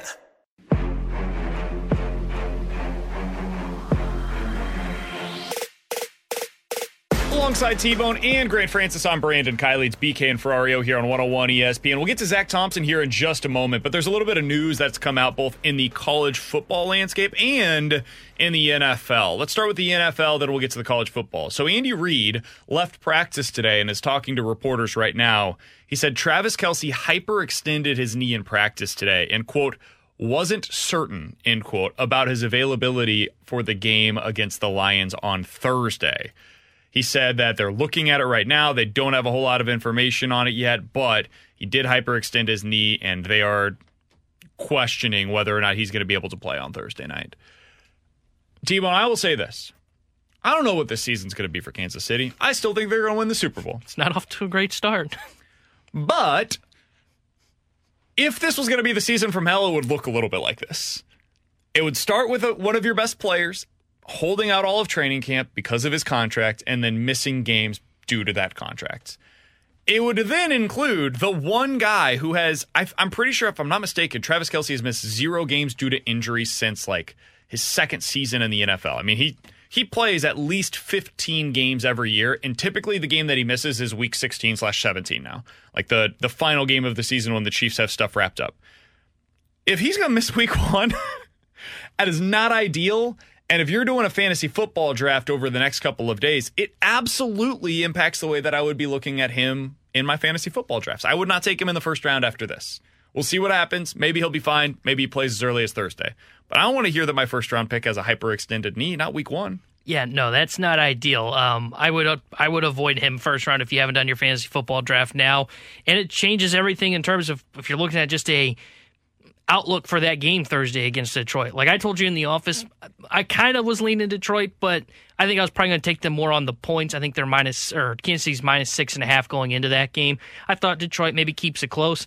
I might now look to lean on Detroit on the money line because without Travis Kelce, though I still like some of the weapons that Kansas City has, it's not the same offense without Travis Kelce. It just became a little bit tougher for Patrick Mahomes to really carry this team. And the Chiefs struggle without a pass rush, without Chris Jones. If he's not playing, which it does not seem like he's going to be, I really like the Detroit Lions. If he's going to miss Thursday night, I think the Lions are going to be taking down the Chiefs week 1, and then we'll see what it means for the Chiefs in the long term. All right, so that's the NFL side of things. We also have college football news. The latest AP poll is officially out, the first one that we've actually seen games for. This should be the first one every year, but they put it out for the preseason. Get off my soapbox there. Top 5 right now in the AP poll after week 1. Georgia number 1, Michigan number 2. I think that is absolutely correct. Alabama number 3. Florida State moves all the way up to number 4. Ohio State drops down to number 5 after their win, but not really super impressive win against Indiana. I would continue dropping them down, honestly, even further than that. USC comes in at 6, Penn State at 7, Washington 8, Tennessee 9, and Notre Dame is in at number 10. T-Bone, what do you think? Anything stand out to you there as like way too high, way too low? No, the only one I do agree with you. I think Ohio State should have been dropped a little bit further because of that win against Indiana. That was not impressive at all. That Indiana team is going to be bad, and they were only up by 7 at halftime. That's really the only one for me that I would say that's surprising that they didn't drop a little bit further. But I agree with Florida State being bumped up all the way to number 4. They belong in the top 4 after their dominant win against LSU. Yeah, I like that one a lot. I think you could even move them up to number 3, and I wouldn't have complained about that at all. But the advanced numbers will all have Alabama up quite high. I would have Ohio State lower. I think I would have Washington ahead of USC at this point. So I would go like 5 Washington, 6 USC, 7 Penn State, 8 Ohio State, something like that in that range. So it's not a huge drop-off, but I would just kind of reorder those just a little bit. I'm fascinated to see what Texas versus Alabama looks like. That's going to be such a fun game, man. Top 10 matchup. This early on in the college football season, coming off of last week, having another top 10 matchup, it's pretty good. And that's the good stuff. And what makes it exciting is, Texas, you got a known quarterback in Quinn Ewers. Alabama, it's still unknown what they have at the QB position. It's not like last year where they went in and it was Bryce Young versus Quinn Ewers. I think Quinn Ewers was kind of the unknown at that point. Now it's the other way around. This game is going to be great. It's got playoff implications, and I think it's going to tell you everything you need to know about the Crimson Tide. By the way, one other top 25 matchup that we'll have this week is Tulane taking on Ole Miss. So that'll be a fun one as well. Tulane's really good, dude. I can't wait to see what that game looks like as well. All right, coming up in just a little bit, we'll get to in or out. 314-399-9646 is the Air Comfort Service text line. But I mentioned Zach Thompson coming into this segment, T-Bone. In his last 6 outings, this includes 1 relief appearance and 5 starts. He's gone 29 innings. He has 32 strikeouts and 7 walks. That's good for a 3.4 ERA overall in terms of the quality of his pitching. this dude is changing the way that I'm looking at the Cardinals' outlook for their rotation this offseason. And the reason why is because I now feel comfortable after seeing him for 6 outings and really seeing what we've seen over the last 2 seasons out of Zach Thompson in terms of the quality of his pitches. I feel confident that he can be a number 5 starter for you going into next season. If I have 4 dudes that are better than Thompson coming into the year, and then Thompson as my 5th, I feel okay with that. And what that allows me to do is I can go to the market, whether via trade or free agency, and I can target a bounce back candidate. Maybe that guy is ready for opening day. That's ideal.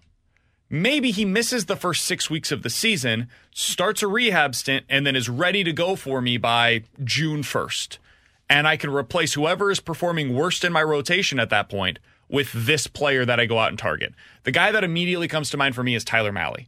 He's coming off of Tommy John this year. I think when I say the name, people immediately think, oh, average starter.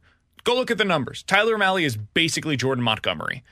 And if you can add that into your rotation on a cheap, below market value deal, that is something that I would be very interested in for the Cardinals. Previously, I didn't think they could do it because I thought they needed to add 3 guys that would be ready to go that could immediately filter into this rotation because they just needed guys. They needed dudes. Now with Zach Thompson's emergence, I feel comfortable that they can go out and acquire one of those guys this offseason. It comes with the prerequisite of get the number 1 starter, so go sign Aaron Nola, go acquire somebody, maybe it's via trade as that number 2 starter for you, and then that 3rd pitcher target that they've been talking about, that 3rd starter, that's where you can filter into this mix of a bounce back candidate either because they were ineffective this year or injured. I think that is something that this team can now do. See, I still want a guy that has certainty rather than a bounce back candidate because I want a guy that is ready to go, and I feel like I know what I have in him as the number 4 going into next year. Look, don't get me wrong. I've been really impressed with what Zach Thompson has done, but I would much rather go into the year planning on him either starting the year in AAA as like the number 6 starter or starting the year in the bullpen as kind of that swing arm for you. I think you still need to add 3 proven starters at the major league level that are ready to go on opening day. I don't want to go the bounce back route if I'm the Cardinals. I would prefer you go, okay, let's go get those top 2 guys. Let's find somebody that we think we know. Here's what he projects as our number 4, and we'll use Thompson as that number 6 starter for us going into the year. I mean, you're going to eventually use him at some point. You're not going to run through the whole year with just 5 starters. At some point, Thompson will be up and in the rotation. But I would rather go into the year planning on him being the number 6 than having him in the rotation and then hoping that a bounce-back candidate does bounce back and works his way back into the rotation. 314-399-9646 is the Air Comfort Service X line from the 314. Guys, it doesn't surprise me at all that BK is seeing another guy to be added to his list of one-year wonders. He did it with Tyler O'Neill. He did it with Ryan Helsley. He did it with Dylan Carlson. Now he believes, based on a small sample size, that we are going to see something special from Zach Thompson. I went hard in the Tyler O'Neill campaign. You talked a contract extension. And to be fair, I think that was a reasonable thing to do at the time. Yeah, his knees didn't ache back then. It would have aged horribly. I did not buy into the Ryan Helsley thing. I said I would have considered trading him last year for Danny Jansen. I thought it was a unique and interesting trade proposal that was out there from the Cardinals side of things. Because in general, I'm lower on relievers than most are. I think that if you've got a guy that's coming off of an incredible season and he's got crazy good value for an everyday position player, you should probably go ahead and make that deal if you're on the team side that's getting the position player. Dylan Carlson, I was always a little skeptical about, because of the lack of success that he had against right-handed pitching. We always said something like, who was the Andre Ethier. That was the comparison that we made for him. Carlson was, at least by us, never billed to be a star. Carlson was billed to be a consistent 270 hitter that you could plug and play and is an everyday regular. The frustrating part of this was that he didn't even become that, at least at this point. I think Lars Nootbaar is the guy that I've fallen for hook, line, and sinker. Brendan Donovan I've fallen for hook, line, and sinker. And I think Zach Thompson, like my current expectations for him, I think he's a 4 or 5 starter.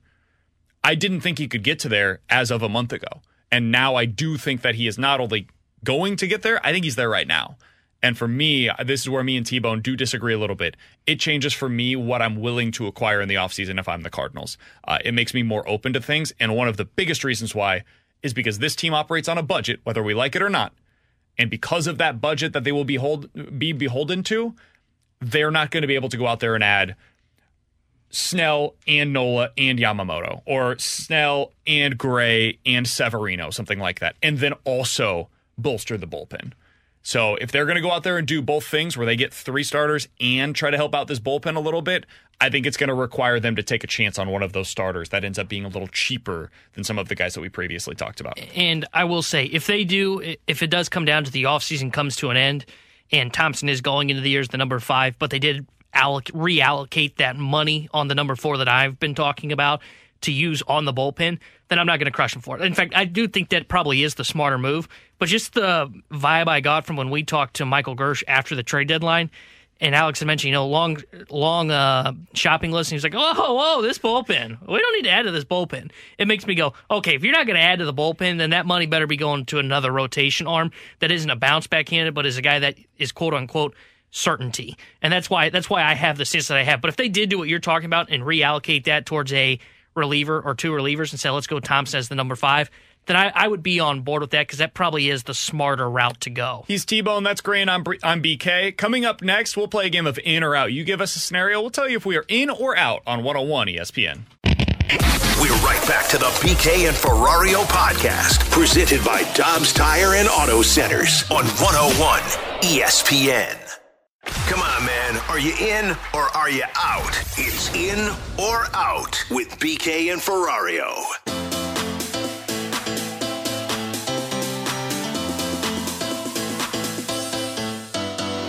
314-399-9646 is the Air Comfort Service text line for in or out. You give us a scenario. We'll tell you if we are in or out here on 101 ESPN. Let's start with this. T-Bone, in or out Mizzou after seeing week 1 will finish with more wins this year than the Fighting Illini. I'm still going to say no, out. No, get the hell out of here. I'm still going to say out. Not so much in confidence in Illinois, but more so in the fact that I still think Missouri has a tougher a tougher conference schedule to where when I look at Illinois, they could be a fraudulent 8-win team. Fair. Where they're truly a 6-win team based on what I saw this weekend, but the whole Big Ten West stinks to where they can pull off more wins than I'm expecting. So I'm still going to say out, but I think leaving week 1, I feel better about Missouri's whether you want to call it ceiling or just their talent level than I do Illinois would be what I would say after week 1. See, I have a lot more faith in Mizzou getting to that 8-win mark than Illinois at this point, just because I feel like for teams like Illinois who have a lot of issues up front on their O-line and D-line, you're going to lose to teams that you shouldn't here and there. And Mizzou did what they needed to do. Granted, it was against South Dakota, but they did what they needed to do. They looked good. So based off of what we've seen so far, I don't have that much faith in Illinois. Sorry, T-Bone. Well, they lost my faith, too. I'm in. Obviously, Mizzou's going to have more wins this year. They're 12-0, right? That's something like that. K-State's really good. LSU's not as good as anticipated. Georgia's obviously excellent. We'll see on Tennessee. I think most of what we learned, though, in week 1 was confirmation of the teams that I thought were potentially going to be more down than expected. I don't think Vanderbilt's very good. I think Kentucky, it took them about a half to really get going. Devin Leary had some up and down play in that one. I'm worried about their offensive line. South Carolina didn't impress me very much against North Carolina. We'll see if that was more North Carolina being great or South Carolina taking a little bit of a step back. And then Florida was awful, just awful. So if you get those 4 wins that I just mentioned, you're probably getting to 7 or 8. And I think that might be enough to be better than Illinois this year. So I'll go in. I think Mizzou has more wins this year than Illinois. T-Bone? So we talk about building like the Braves a lot, right? Mm-hmm. Well, what do the Braves do? They lock up everybody in sight on contract extensions. In or out, we will see the Cardinals sign one of their young core pieces to a contract extension this offseason or in spring training of next year. Ooh, I like this one. So names that come to mind for me would be Newtbar, Gorman, Walker. I don't know if Wynn would really fall into this just yet. Donovan, maybe. Newtbar feels very much like the type of player that you would want to get locked up long term. He's 25 years old. I know nobody wants to hear this because it's kind of strange, but there's almost like a push and pull with Newt where he has become controversial in how people view him. I think he's going to probably end up on the free agent market getting something similar to what Brandon Nimmo just got, which is like $20 million a year.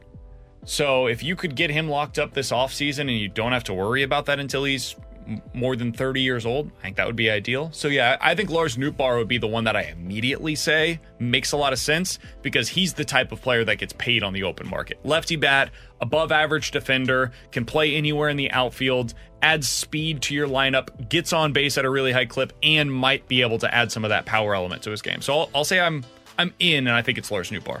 I'm in because I think they're going to...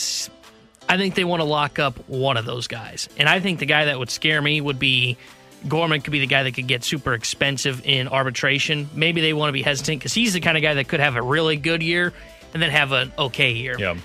I would seriously talk with Jordan Walker. I would try and lock him up. And that's where I was going to go. You know I am anti-extension. I did not like the way that the Braves did it where they locked up their whole team for 10 years. I would explore contract extension talks with Jordan Walker. That's how much of the real deal I think he is and how much he could really start to outprice himself if you start getting into the arbitration process. Yeah, I'm in on this too. With all the candidates we just talked about, like it would be unlikely that one of them doesn't happen. But for Jordan Walker, like the Cardinals are so hell-bent on, not trading him or letting him go, and they should be with what we've seen lately. So get on it early. That's the best way to do it. If you're going to do it early. So that would be my guy. What do you got for us, Grant? So with the news about Travis Kelce potentially missing week 1, sorry to add to your crisis, BK, but I got to looking at the Lions' schedule. In or out, the Lions start 5-1 or better this season. Their schedule is the Chiefs, the Seahawks, the Falcons, Packers, Panthers, Buccaneers. Out. That's a tough start, man. Carolina and Tampa Bay definitely should be wins. I think people are sleeping a little bit on Green Bay this year. As of today, I would bet on them to win that division. I think people are sleeping a little bit on Atlanta this year. As of today, I would bet on them to win the division. And I think Seattle is winning the NFC West right now. So I'm going to say out. I don't think they end up at 5-1 through 6. I think they're 4-2-ish. I'm going to say in. I love the Lions. I don't think they're losing that division to Green Bay. I don't think Green Bay is going to be very good. I don't know what to expect from Jordan Love. Looks good in the preseason, dude. And we know preseason matters. Yes. Spring training does not, but preseason absolutely matters. As a big advocate on you should buy into everything you see in the preseason. But I think they can, if Kelce is out this Thursday, I think they beat the Chiefs. Seattle will be the one where I could see they lose, but I'm not as high on Atlanta. I think they should beat Atlanta. I think they should go into Green Bay and beat Green Bay. They should beat Carolina. They should beat Tampa Bay. I see where they can go 5-1, if not 6-0. So I'm going to say I'm in on this. I'm a Lions believer, man. Who plays defense for them? Do they have anybody on the defensive side? It don't matter. Jared Goff is going to be the guy that gets them to 5-1. He's got so many weapons around him. Does he, though? I disagree with this notion. I think we've built up the Lions offense into something that it's not. Who's their second best wide receiver? Well, when he comes back, it will be... Jameson Williams. Who is their second best wide receiver? We're 6 weeks away from them. Yeah. I mean, I don't know if... Josh Reynolds? Stud. Is that where we're at? We think Sam Laporta is going to come in and be the first rookie tight end to ever be, really good? Marvin Jones? Yeah, exactly. I think that we have I like their offensive coordinator a lot. I think the Lions could be a really good offense again this year. I think we've kind of gone 3 steps too far with how great their weaponry is in that offense. I mean, let's be honest. You have one injury, and I think this is an offense that could be a house of cards. The second best wide receiver could be their running back group. Yeah. Yeah. David Montgomery, every single one of us has had on our fantasy football team at some point in the last 4 seasons, and we were all underwhelmed by him. We're putting a lot of weight in Jahmyr Gibbs. That's basically what's happening right now. We think Jahmyr Gibbs is going to be significantly better than DeAndre Swift, and David Montgomery better be a hell of a lot better than Jamal Williams. Because if that's not true, then where did they upgrade? Where are they better than they were offensively a year ago? That's what I'm trying to understand. So, I'm still a Lions I like supporter. the Lions. I want to say that up front. I like the Lions. I think they're a super fun team, but I think we have... You just said you're going to pick the Packers to win the North. Yeah, because I don't see anybody on this defense that scares me. Nobody. Not a single one of them. I see one wide receiver that matters for them, and I see a defense that is not overwhelming at all. You want to In talk fact, it's about very the underwhelming. Epitome of not scaring me. It'd be Epitome? I didn't know the right Epitome? word. Yeah, epitome of what scares me. Jordan Love at quarterback does not frighten me at all. And it's going to take a lot to change that notion for me, let alone you want to talk about not having weapons. So, by the way, doesn't have weapons. A lot of people saying Sam Laporta is a local kid. I like Sam Laporta. I think he's going to be a good player. Look at the history of rookie tight ends and what they did in the NFL. It ain't a whole lot going on. All right. Sorry, Grant. No, by the way, I'm going to be in on the Lions going 5-1 through this first 6 weeks. Take that. I don't care about all your wide receiver core. Someone will step up and fill that role. They do, by the way, have a really good offensive line, so that matters. Yeah. By the way, to your point on the tight end spot, not so much about him being a rookie. I was telling a buddy of mine this last night because he drafted Laporte in his fantasy league. They had T.J. Hawkinson last year, and he didn't put up the same numbers he did in Minnesota. They did not get him involved in the offense like they probably should have. So, I'm not expecting Sam Laporta to kind of come in and become what Hawkinson was in Minnesota. So, I think that's a fair point on kind of tampering down his expectations. I appreciate you saying that. Now, you saying the Packers are winning the North was crazy to me, so I won't support that one. That's fair. It is a little bit of a paper tiger that I'm trying to build up here, in that I'm worried about the Lions wide receivers, and then I'm going to say, look over here, and not point to any of the Packers wide receiver issues. Who's their top wideout? Well, they've got Christian Watson. Unfortunately, after him, they have a bunch of dudes that have never caught NFL passes. It's like toothpicks and bubble gum in their including wide receiver 2 room. rookie tight ends. The Lions have 1 rookie tight end. The Packers' top 2 are both rookie tight ends. So a lot going on in the NFC North this year. All right, in or out, guys. This comes from the text line from the 314. In or out, Ryan Helsley finishes the season with the most saves on the Cardinals next year. Helsley is the primary closer for the Cardinals next year. I'm going to say I'm in on this. I think he's going to be their top arm still out of the bullpen. I don't get me wrong, JoJo's been great. I have some concerns with JoJo. He feels like the typical have a great year and then really fall back down to earth kind of reliever. I think Helsley's got the best stuff in the pen when he's healthy and right. And I think you saw that this weekend against Pittsburgh. Had the fastball, had an electric slider. I think he's the guy. Now, it's going to be a lot closer than you expect because the way Ali Marmol manages, where he will use Helsley in the 7th or 8th inning when he feels like, hey, this is the heart of the order. We're not going to save him for a typical save situation. But yeah, I'm in on it being Ryan Helsley, and that scares the hell out of me, but I'm in on it. I'm going to go in on that as well. Looking at what he had last year, what he was able to do for the Cardinals on a team that really needs help in that category this season, they're going to go right back to him next season, and I think he's going to end up leading the team in saves for sure. I think they add somebody from the outside that is not currently on the roster that ends up leading them in saves next year. Go ahead and add a bold prediction for you. Josh Hader? Probably Jordan Hicks. Coming up next. I can't think of anything that I have seen that was the equivalent to what we saw this weekend from one specific coach. We'll discuss why coming up next here on 101 ESPN. We're right back to the BK and Ferrario podcast, presented by Dobbs Tire and Auto Centers on 101 ESPN.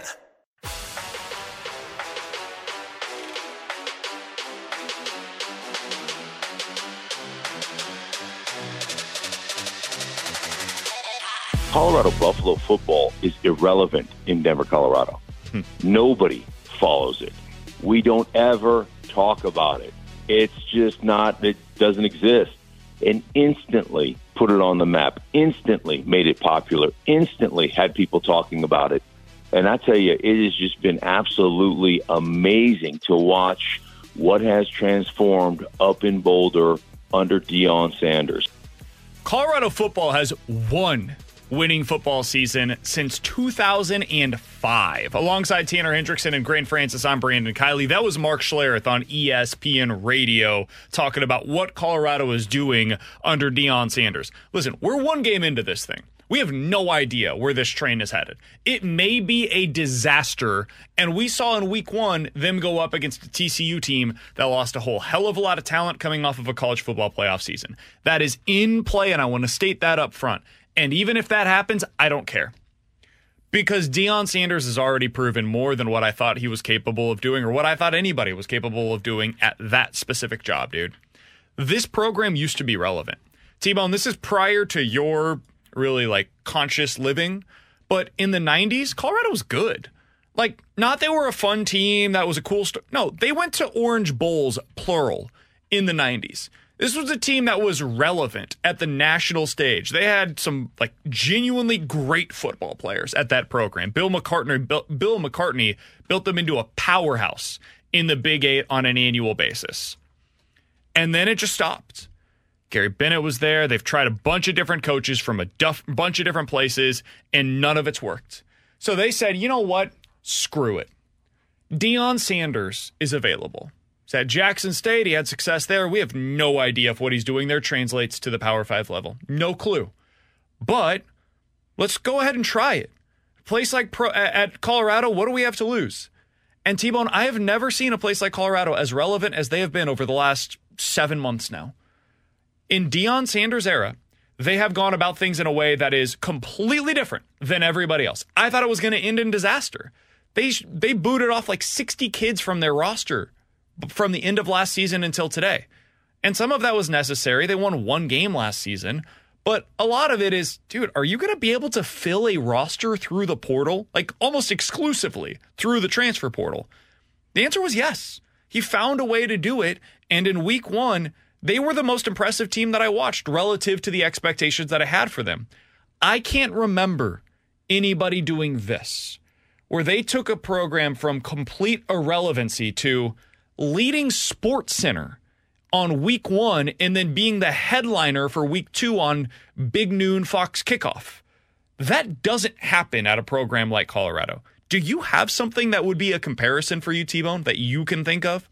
No, nothing really comes to mind with what Deion Sanders is doing there at Colorado, taking a program like the Buffaloes and making them relevant, and not doing it and being successful, because we'll see how that goes, but doing it in year 1. Because typically programs that do kind of have to go through that mold of bringing in a new coach and getting to that relevancy, sometimes it takes them a couple of years. Look at like Duke football now. Duke football, they brought in their new coach last year. They played pretty well. Now they're kind of on the stage in year 2 because they just beat Clemson.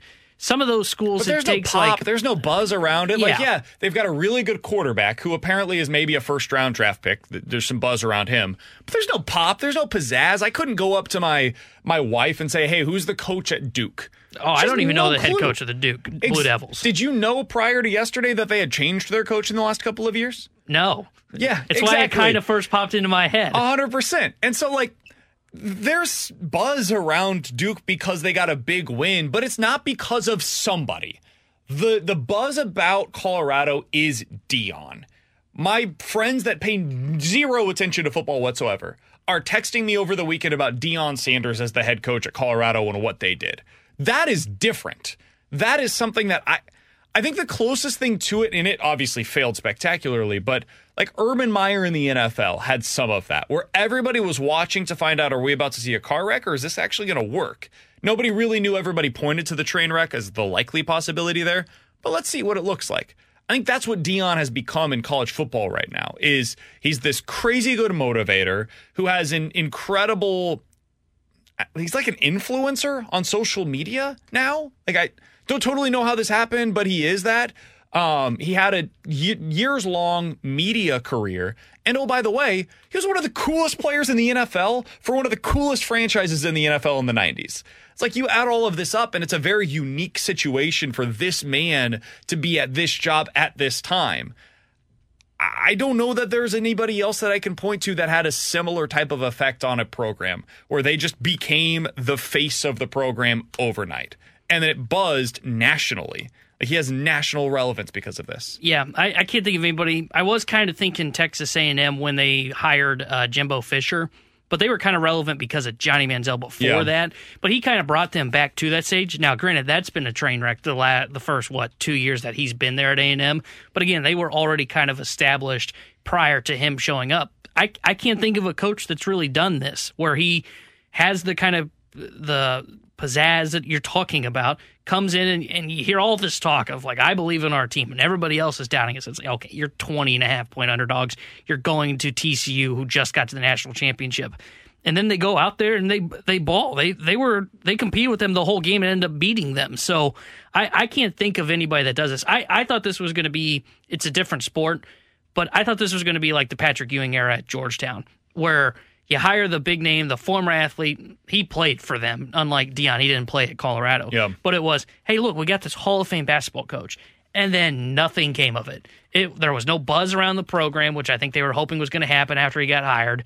He didn't recruit well. They were a disaster his whole tenure, and they just ousted him, I think, this past year. I thought that's what the Deion Sanders kind of tenure was going to look like in Colorado.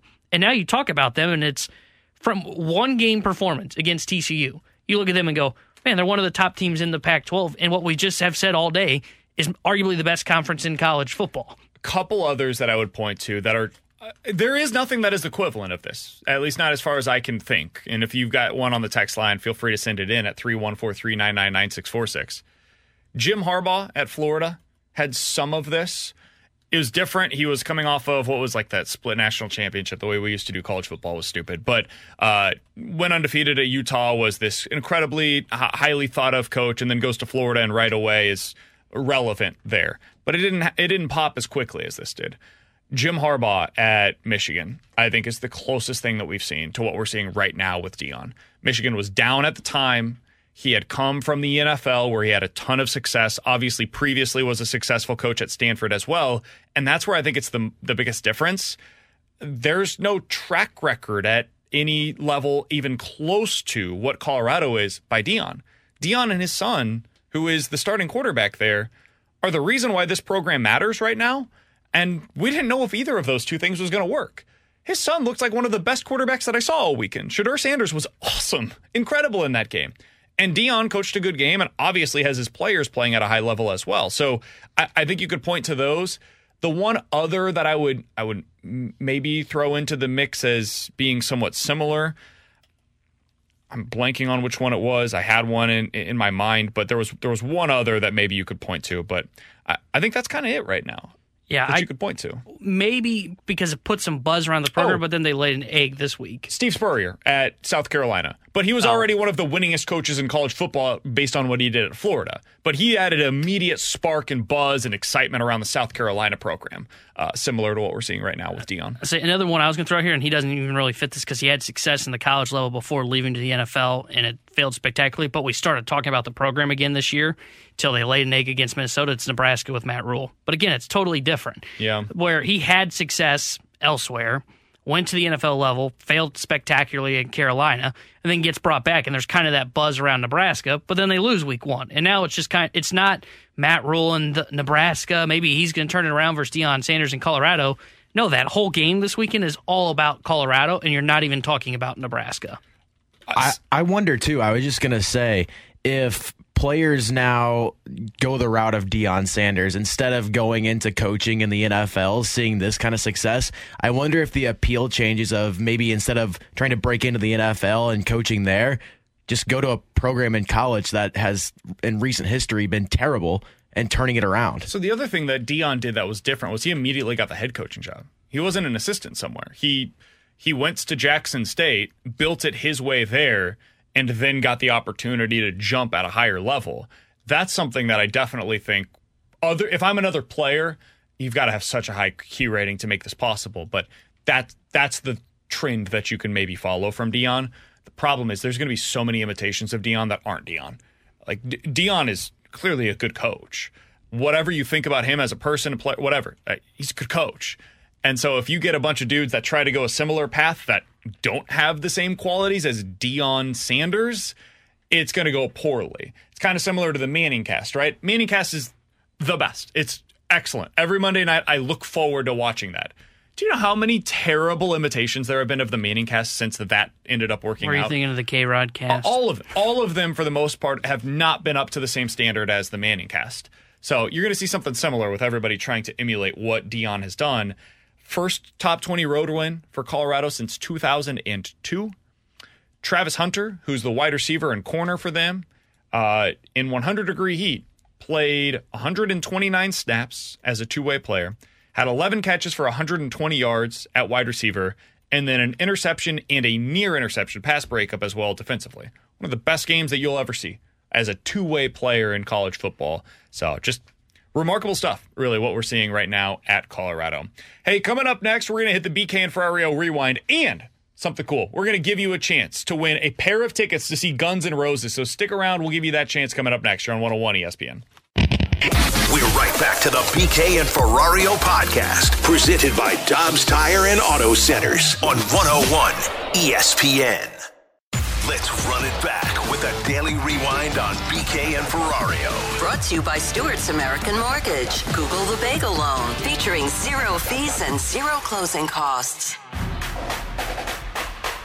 Hey, if you missed anything from today's show, be sure to check it out on the podcast page. 101ESPN.com and the free 101 ESPN app is where you go to find it. It's all presented by Dobbs Tire and Auto Centers. And coming up on September 22nd, don't forget, you can join us for Blues and Brews on Friday evening at the Anheuser-Busch Brewery. Get fired up for the Blues season by hanging out with us. You'll get appearances by Blues players, alumni, food trucks, Blues merch, 101 ESPN giveaways, and so much more. The tickets are on sale now. Just go to 101ESPN.com for additional details on the Blues and Brews. That's coming up on September 22nd. At the end of this segment, we'll give you a chance to win a pair of tickets to see Guns N' Roses. To finish things out, though, today, T-Bone, the Cardinals are back in action tonight against the Atlanta Braves, the team that we all want the Cardinals to emulate.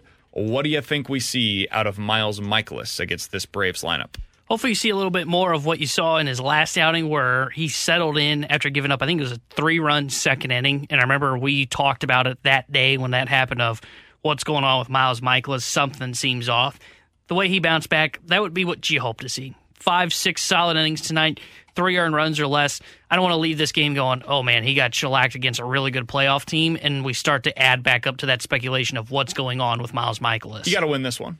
This is the game that you got to win in the series. Because the next two, you've got Strider and Fried. Yeah, oh.